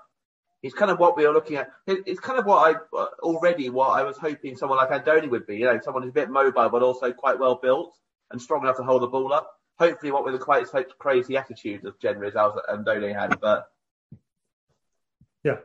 yeah, absolutely, yeah. And I mean, it's hard not to get a bit carried away with him, to be honest. He is genuinely just brilliant. And piss off any big clubs interested in him. Well, you say piss off any big clubs. We talked about the transfer window, and we're going to have one on 31st, Tuesday evening. Pembury Tavern in Hackney Downs. As recommended by my mate Lawrence and a random bloke who we met in the pub in Hampton. And we will be doing our next podcast from there, which will include a review of our scintillating victory over Liverpool in the FA Cup, I'm sure. But in general, though, I've got to say, this guy, it's very hard not to get very, very excited by him because he's got it all. He's two-footed. He's physical. He can play facing goal. He can play away from goal. He's got savvy. He's got a cool head under pressure. He'll take his time if he needs to finish. And the best bit of all is all of the drawing runs he's done, where he's run over to make space for other players. Solly March, for example, in a recent game, where he's got the savvy to understand very, very quickly where the space, where the potential is coming from. And you can probably all hear in the background my cat making her feelings known. Hello, Marmalade. She's getting carried away, isn't she, by him? She loves Evan Ferguson. Who wouldn't? She's singing do, Evan Ferguson in Cats, isn't she? Oh, yes. On that subject, two things. One, my cat is ginger, so she's probably Irish. And secondly, you said there was a new song, or a fairly new song, at Leicester. Yeah. What's about that? Which we missed, which was I did quite amuse me, which was Jamie Vardy, Your Wife is a Grass, which I found quite entertaining. Being us similarly, I mean, I also think before we get too carried away with Ferguson, and it's everything you get carried away with, can we also get carried away with Matoma as well? He's so good, it's ridiculous. He is so good, it's every crazy. Arsenal fan I know is coveting him. Yeah, he is. We need to get a new deal on his table pretty soon for him if we can, or we're going to lose him because he is. I mean, Liverpool, for example, the first half, I felt at times he was a bit wasteful at times in the final third. And it sounds crazy to say because we lost 1-3-0, but he was the one who was in positions where we didn't make the most of. But then, yeah, he is. Alexander Arnold must be having nightmares about the idea of playing on Sunday if Matoma starts. It's just, they tore him apart down that flank, and he is, his relationship with, however you pronounce his name, I'm terrible at pronouncing for some reason. But Estupinian. He's not French, is it? Yeah.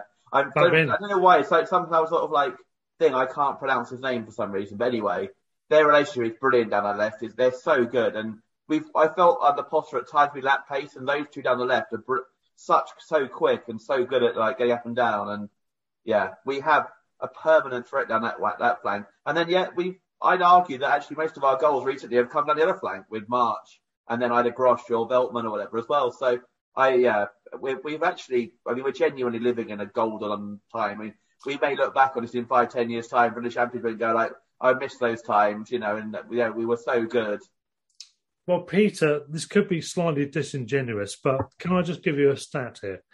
Evan Ferguson has the highest ratio by quite some margin in terms of his, I think it's his goals per minute. He's goals and assists per minute. I think he's just behind Haaland in goals per minute, isn't he? Goals and assists. Goals and assists per minute on the pitch. I think he's a minute behind Haaland in terms of goals, isn't he? I thought. Yeah, goals and assists. You're right. Yeah, Haaland's basically a minute ahead of him goals. He's selfish. Yeah, basically. I mean, we wouldn't want to, would we? We've got Ferguson. He scored 5 goals. He's got a 2.27 ratio. No, he scored 3, assisted 2 in about 219 minutes or something ridiculously low like that. Yeah. And Haaland has a 19 goal involvement ratio with 1.62 ratio. And then he's a bit shit, really, isn't he? Yeah, and you've got Grancher, Martial, Firmino, Isak, Tony, Gerrard, all that lot. Yeah, I mean, players like that, for me, no, to be honest. I'd rather go for Ferguson. He has got it all, though, hasn't he? Seriously, this is a... Yeah, we are getting carried away now. You don't want it's the Europa Conference League next year.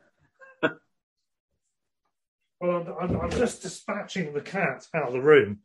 Not this very amateur or anything, but I had to get rid of a cat during a recording period online.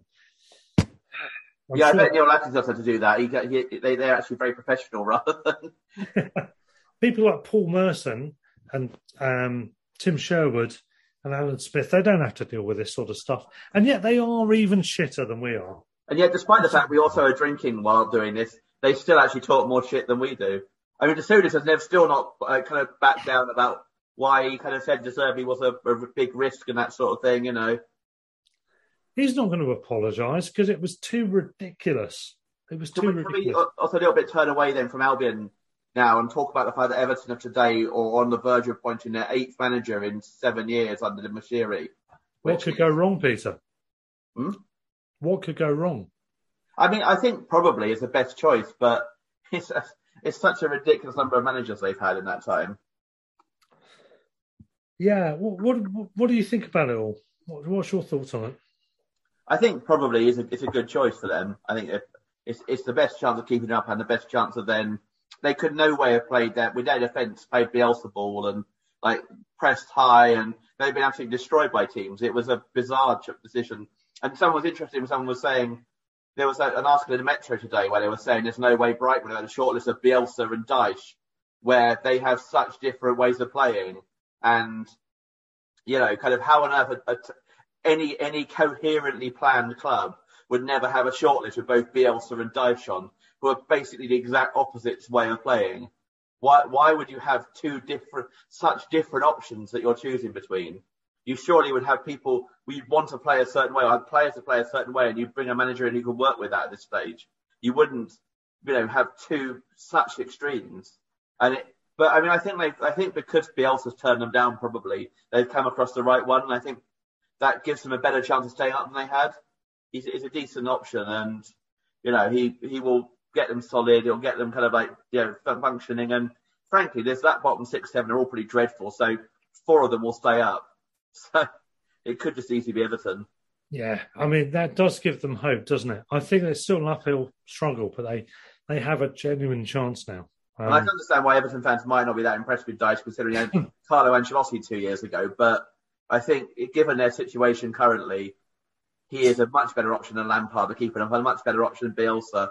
And I think they should be realistic about it. And he'll get them. I mean, they've not conceded loads anyway this season, but he'll get them defending really well, and they'll nick goals from set pieces and from that sort of thing, like he used to do at Burnley. And eventually, and they might nick enough 1-0 wins and 1-1 draws and 0-0 draws that they stay up. And you could just imagine with Dyche in charge them winning at the Amex. To be honest, it's the sort of thing we do. We're very much like against teams managed by Dyche, and who are, we don't get good results against that sort of manager. Yeah, true. Admittedly, under previous managers of ours, it's not under De Zerbi. We haven't played anyone. Hasn't played Dyche, but Peter, we're doing a transfer special on Tuesday down the pub in Hackney. So that will be our latest pubcast. In the meantime, Chelsea keep up in their offer for you, don't they? From what I've heard. Yeah, well, they can bid and they can bid. They're up to 60 million now already. They can pay what they want for me. I'll happily go. £10 for the pint of beer, and you're off. The transfer window has turned into a farcical scenario that's got nothing to do with us. We were going to do very little business during the transfer window. We've signed Mr. O'Mahony, and we've signed Jamie Mullins, and we've signed Buonanotte, which was tied up from October. Just they formalised the deal. And that was basically all we were planning to do. We're supposedly signing Yassin Ayari or something his name is. Yeah, so Yassin Ayari, who's an interesting prospect. Tell us about that. What do you know, Peter? I don't know. I can't claim to know an awful lot about him, but he's a prospect in Sweden and seems to be, be quite popular and be doing quite well at his club. And it's very much an Albion sort of signing, in a sense. 19, seems to be regarded as quite a high prospect in Sweden. So, yeah, it's very much a punt that, has been taking off quite a lot recently.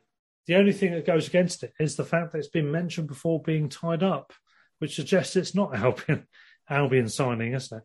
Because we tend to do our business behind closed doors. But That's one that's been mentioned. Nicola Zaniola. And that didn't sound like anything like any of our business. Twitter, North Stand Chat, 30 million plus. That's all the vibes. Doesn't sound like us, does it? No, he's injury prone. I mean, he's fallen out with Mourinho, but then I think most Mourinho falls out with people somebody can fall out with someone in an empty room sort of thing, isn't he? So that I wouldn't necessarily hold that against him, but no. Yeah, I think he's not really. Not really gonna be an option. Matvienko is the one who seemed like he might be, but we're so far apart in valuation. Well, this is the thing. This is the one that makes sense because De Zerbi has a connection with him. He's a centre back. He's not the only Shakhtar player that De Zerbi has apparently been interested in, but he is 22 years old. He's a midfielder. What's his name? Artem Bondarenko. And also Alessandro Biangiorno, a left-sided centre-back from Torino, have also caught his eye. Yeah, and it's been a few all of those, I think Matvienko is the only one. I'd say Chamberlain as well was mentioned this week, and again, that's not really. I'm not sure that's. I think unless Lallana really was for a thing about retiring, he might not go for him. But I think probably it sounds like from what De Zerbi said today that we're not going to have anyone in or out this rest of the window for the first team. So Yari might come in and it might be like a loan out of the younger players like that, but it won't be like a first team player. I mean, I'm just fed up with these bloody top six sides. Chelsea starting it. Arsenal fans now getting on the bandwagon as well about Caicedo and how dare we value him at this sort of money? And it's like, well, but one person compared it to modern day slavery, and it's like, and this obsession that he's on $3,500 a week as well. It's like he's clearly not on $3,500 a week. Anyone with half a brain can work out. And then people going like, oh well, his transfer value on Transfer Market website is like £2.50. We should sell him for that. It's like, well, piss off. What Arsenal and Chelsea fans need to know is that A, they're entitled arseholes. B, we are not going to sell for less than a very inflated normal figure. Yeah. So I think Caicedo's worth probably 75 to 80 grand. I think million. Harris is worth at least 65 as well. We're not going to sell them for less than 100 grand. 100 million. I think if we're offering for 100 grand, we have a lot of offers. Yes. Sorry. Yes. I might put an offer myself in actually, and then just send them all afterwards to the highest bidder. Just like borrow off some sort of random bank and then just like take it and kind of. But isn't it wonderful to see it all unfold? All of these fans of the greedy six clubs going, oh, Mittermann's a good player, isn't he? Oh, Sanchez. And already about Ferguson as well. I have to say, you can't really include Arsenal. Arsenal fans have been through a lot. They came like 7th one year, and it's been a really tough time for them. Oh, you bitch. However, I've got you do that. You see on Twitter about them like, oh yeah, we've had we deserve to win the league this year because we've had a really tough time over the last few years. Like, you have no idea you've got no idea about what life is a really tough time anyway. But in football terms, you literally haven't got a clue. Yes, but then you've got to feel sorry for them, haven't you, Peter? Because some of them haven't had a trophy for 2 or 3 years. No, it must be tough. Yeah. We haven't had a trophy since 1910, except the 16-year Cup. No, we've had a few trophies. They're all localised. But anyway, or like lower league titles, whatever, like League One or League Two. But yeah, I just find the whole big six, and Chelsea just seem to have an obsession with like attacking us. I don't know if it's Potter's pissed off about the fact that he got a reception he did or what it is, but they just seem determined to like completely destroy our kind of all the work we've done. And can I just say a few things about Chelsea? First of all, to anybody from the club who happens to be listening, to any of their fans, can you please 100% and very comprehensively fuck off? I'm sure there's loads of listening in. We cannot stand you. You're entitled. You're embarrassingly deluded in terms of your perspectives on football, your perspectives on life, in terms of Caicedo, in terms of McAllister. Don't say what you really think, Russ. Don't hold back. I know. I get accused of being on the fence. If Tom Bolton's listening, we shouldn't talk about this really good prospect that we've got called Aaron Connolly. Oh, He is brilliant. He's going to be the next Evan Ferguson. Don't buy him for 50 million now and then get the money off him. Seriously, don't do that because that would ruin our chances in the future. So Yeah, do not bid. Todd Bowley, do not bid for 50 million for Aaron Connolly, please. You I don't know how to follow that. Our club. I'm more and more convinced by the day that Todd Bowley tried to buy Brighton. Bloom said, "Fuck off." So he thought you'd buy it bit by bit rather than actually buying it like in person. Never before has anybody or anyone or any organisation missed the point as much as Chelsea FC. In every single way, they've got the notion that we're well run, and they've thought, right, that's good, let's go for that. And they've systematically gone about doing everything they could to try and exploit what we have to offer. Yeah. And missed every single major point along the way. I'm genuinely intrigued why he brought Potter and Winston and that sort of thing. If you just go look at Arsenal going for Mudryk and go like, I'm going to like add 20 million to the price. What is the fucking point of having a scouting network when all your owner does is look at the paper, see someone's in for someone, and then put 20 million out of them on the asking price? Why have a scouting network? What is the purpose of that? Your owner, go and throw money at things. Your owner is a part-time FIFA guy. He's gone, let's do this and that. He hasn't got any idea what he's doing. He has no idea at all. And no matter how much he will try to fleece and may succeed in fleecing the Albion, he will miss the main point, which is that we've got a heart and soul born and bred of our owner, chairman, and the vice chairman / CEO, who are the driving force of this football club. Yeah. And no matter how many people they take away, system that he's can't buy.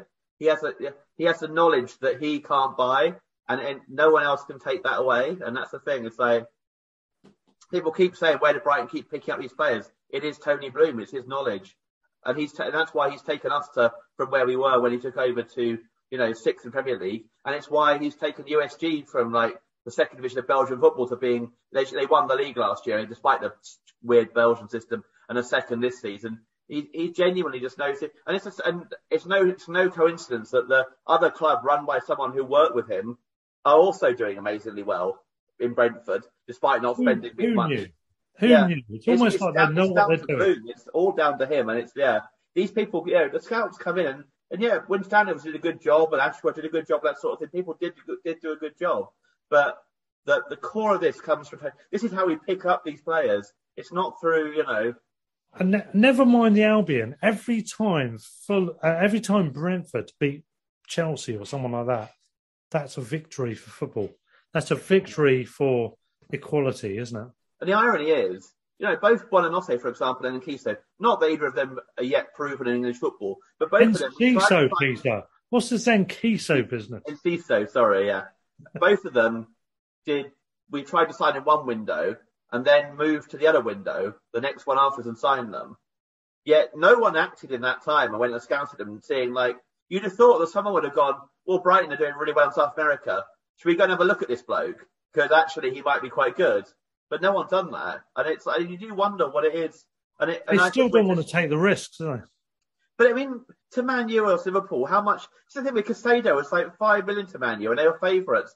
And they couldn't be asked to deal with the agents and that sort of thing. How much of a risk is Caicedo at 5 million to Man U on a 5-year deal, apparently on $3,500 a week he's willing to sign?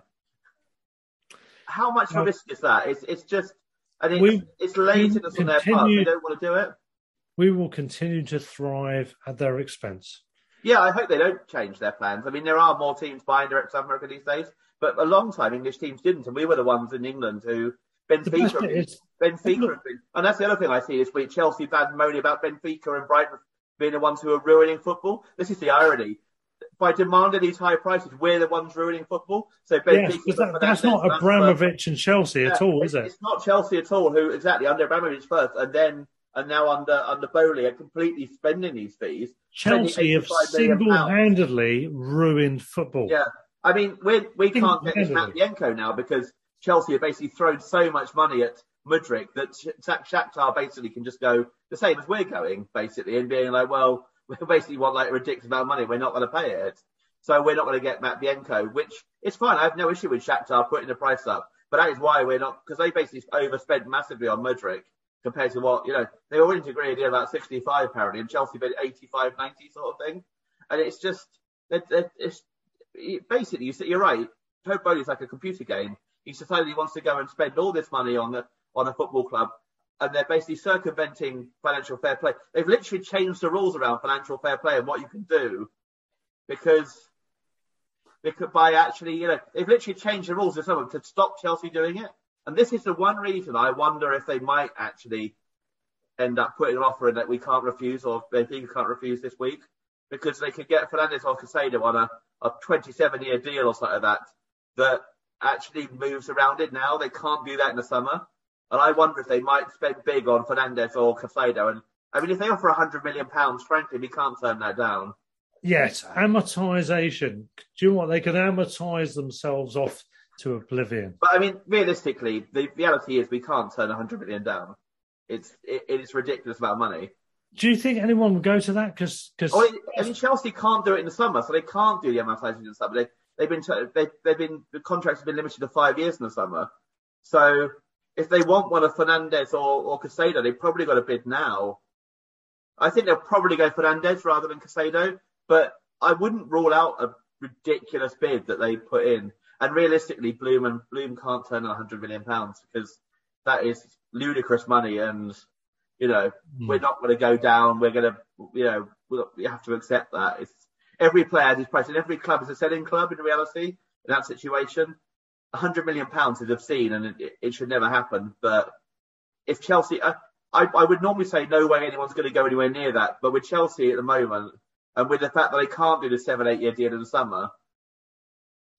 And in fairness to the Premier League, they actually have, on the FA, they have reacted to this stupid system that Chelsea have done and tell them to piss off and actually you can't do it anymore in summer. It's much actually more, much quicker at doing actions than the Premier League are normally doing, actually.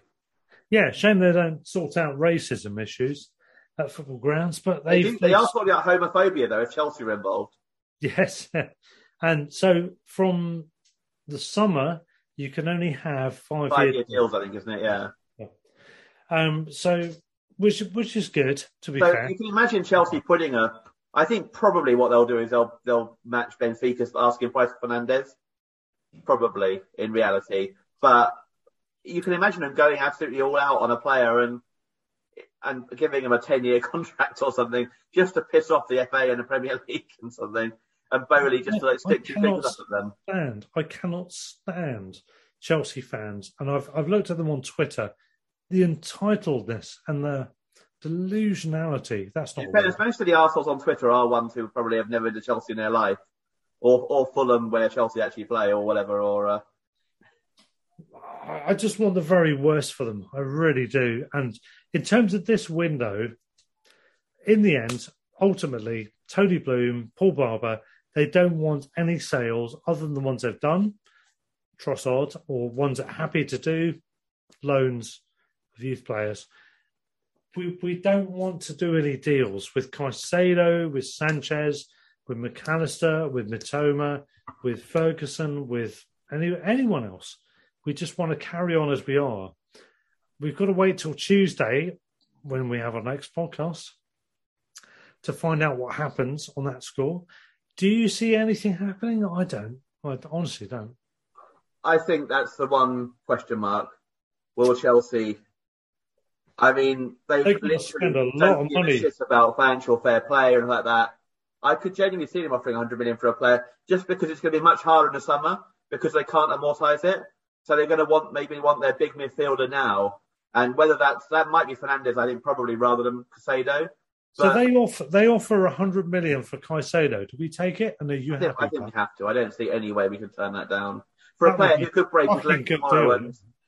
Could break his leg tomorrow, or I don't think there's any way you can turn down £100 million. We can talk about Europe all we want. We can talk about this, we can talk about that, but it's just ridiculous money, and we can't.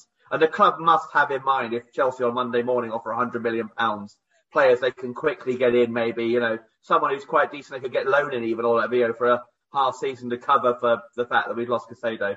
But in reality, there is. Everyone has his price, and $100 million is well over Caicedo's price. Do we tell them to fuck off at 75 mil? Not in the summer, but probably now, yes. 75, 80 in the summer is probably about right. But yes, in the last few days of the January window, when we got a chance to go to Europe, yes, I would.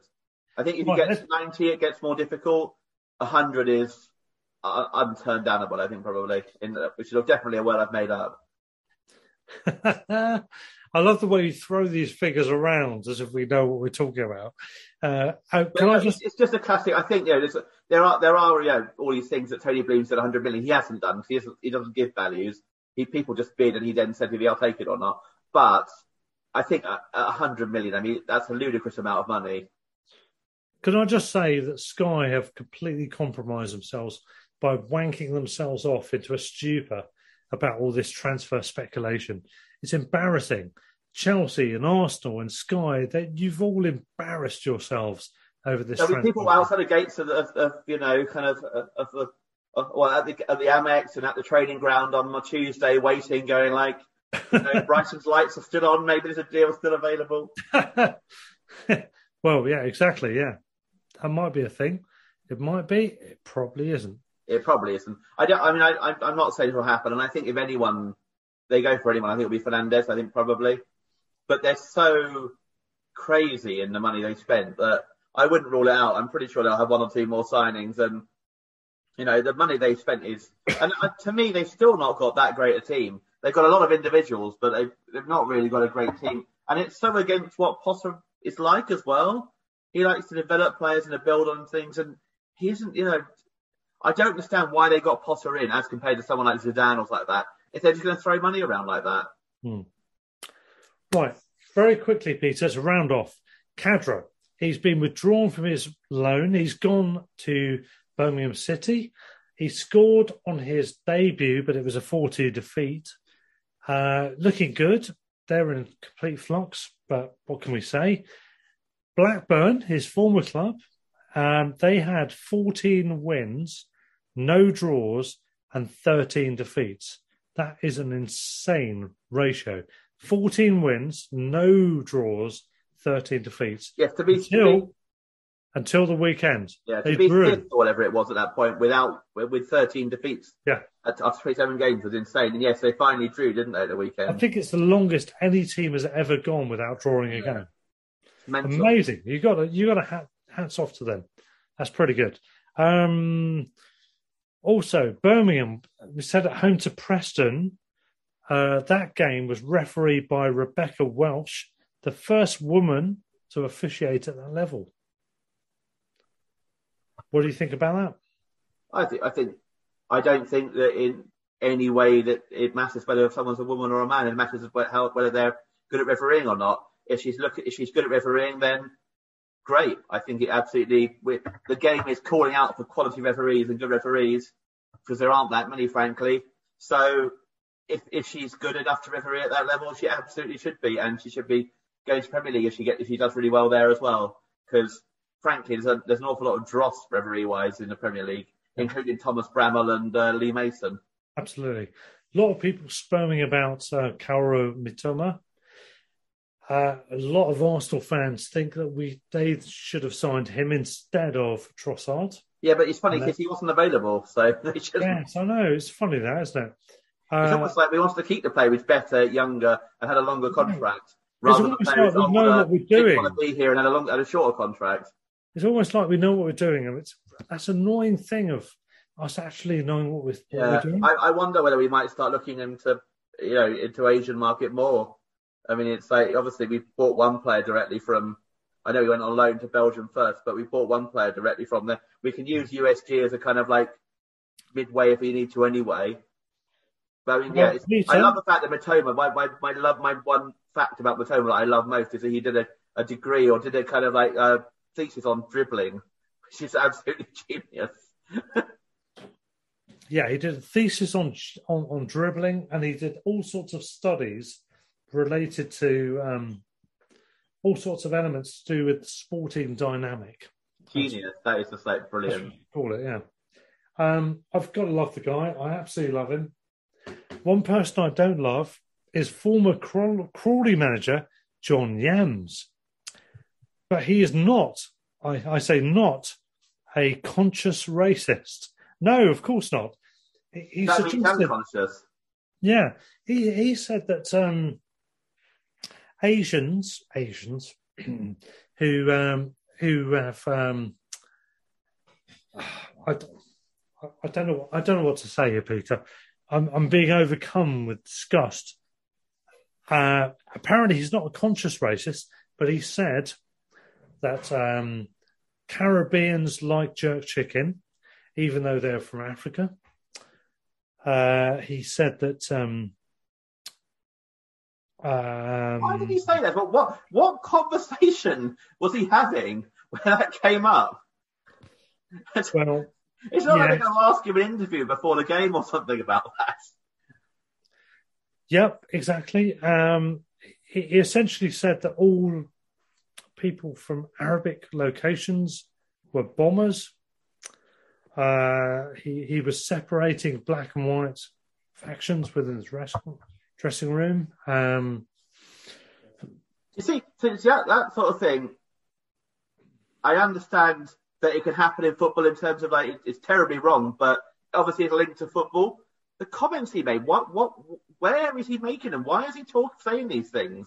Even if he thinks them, which he obviously shouldn't do, why is he saying them? Who's he saying them to? He kept going on about jerk chicken. So you guys like jerk chicken because you're from Africa. That's a Jamaican thing. What? Yeah. Why? Where did jerk chicken come up in conversation at training or whatever? I mean, what is it that? I mean, yeah, he's obviously a pretty awful bloke. I mean, they're finding for a joke. He wasn't like he's very lucky to get away with the ban he did, wasn't he? Basically, and I think he's appealing that or has done, hasn't he, or something like that. And he's very lucky to get away with it. How can you define someone who says that people who are of Asian origin who have bags are bombers, and then you can't say that is racist or no, exactly. Just it defies belief. Conscious racism. What does that mean? I mean, he didn't. If he didn't realise it was racist, then frankly, he's pretty stupid. But he obviously did. Having said that, Wayne Hennessy's still playing, and you know. Oh yes, Mr. Hennessy, you gotta love him, don't you? So you know, I won't go any further into that comment. Yes, on that matter, I think we must close events. I think, is there anything else to mention? Peter, have you got any more business to attend to?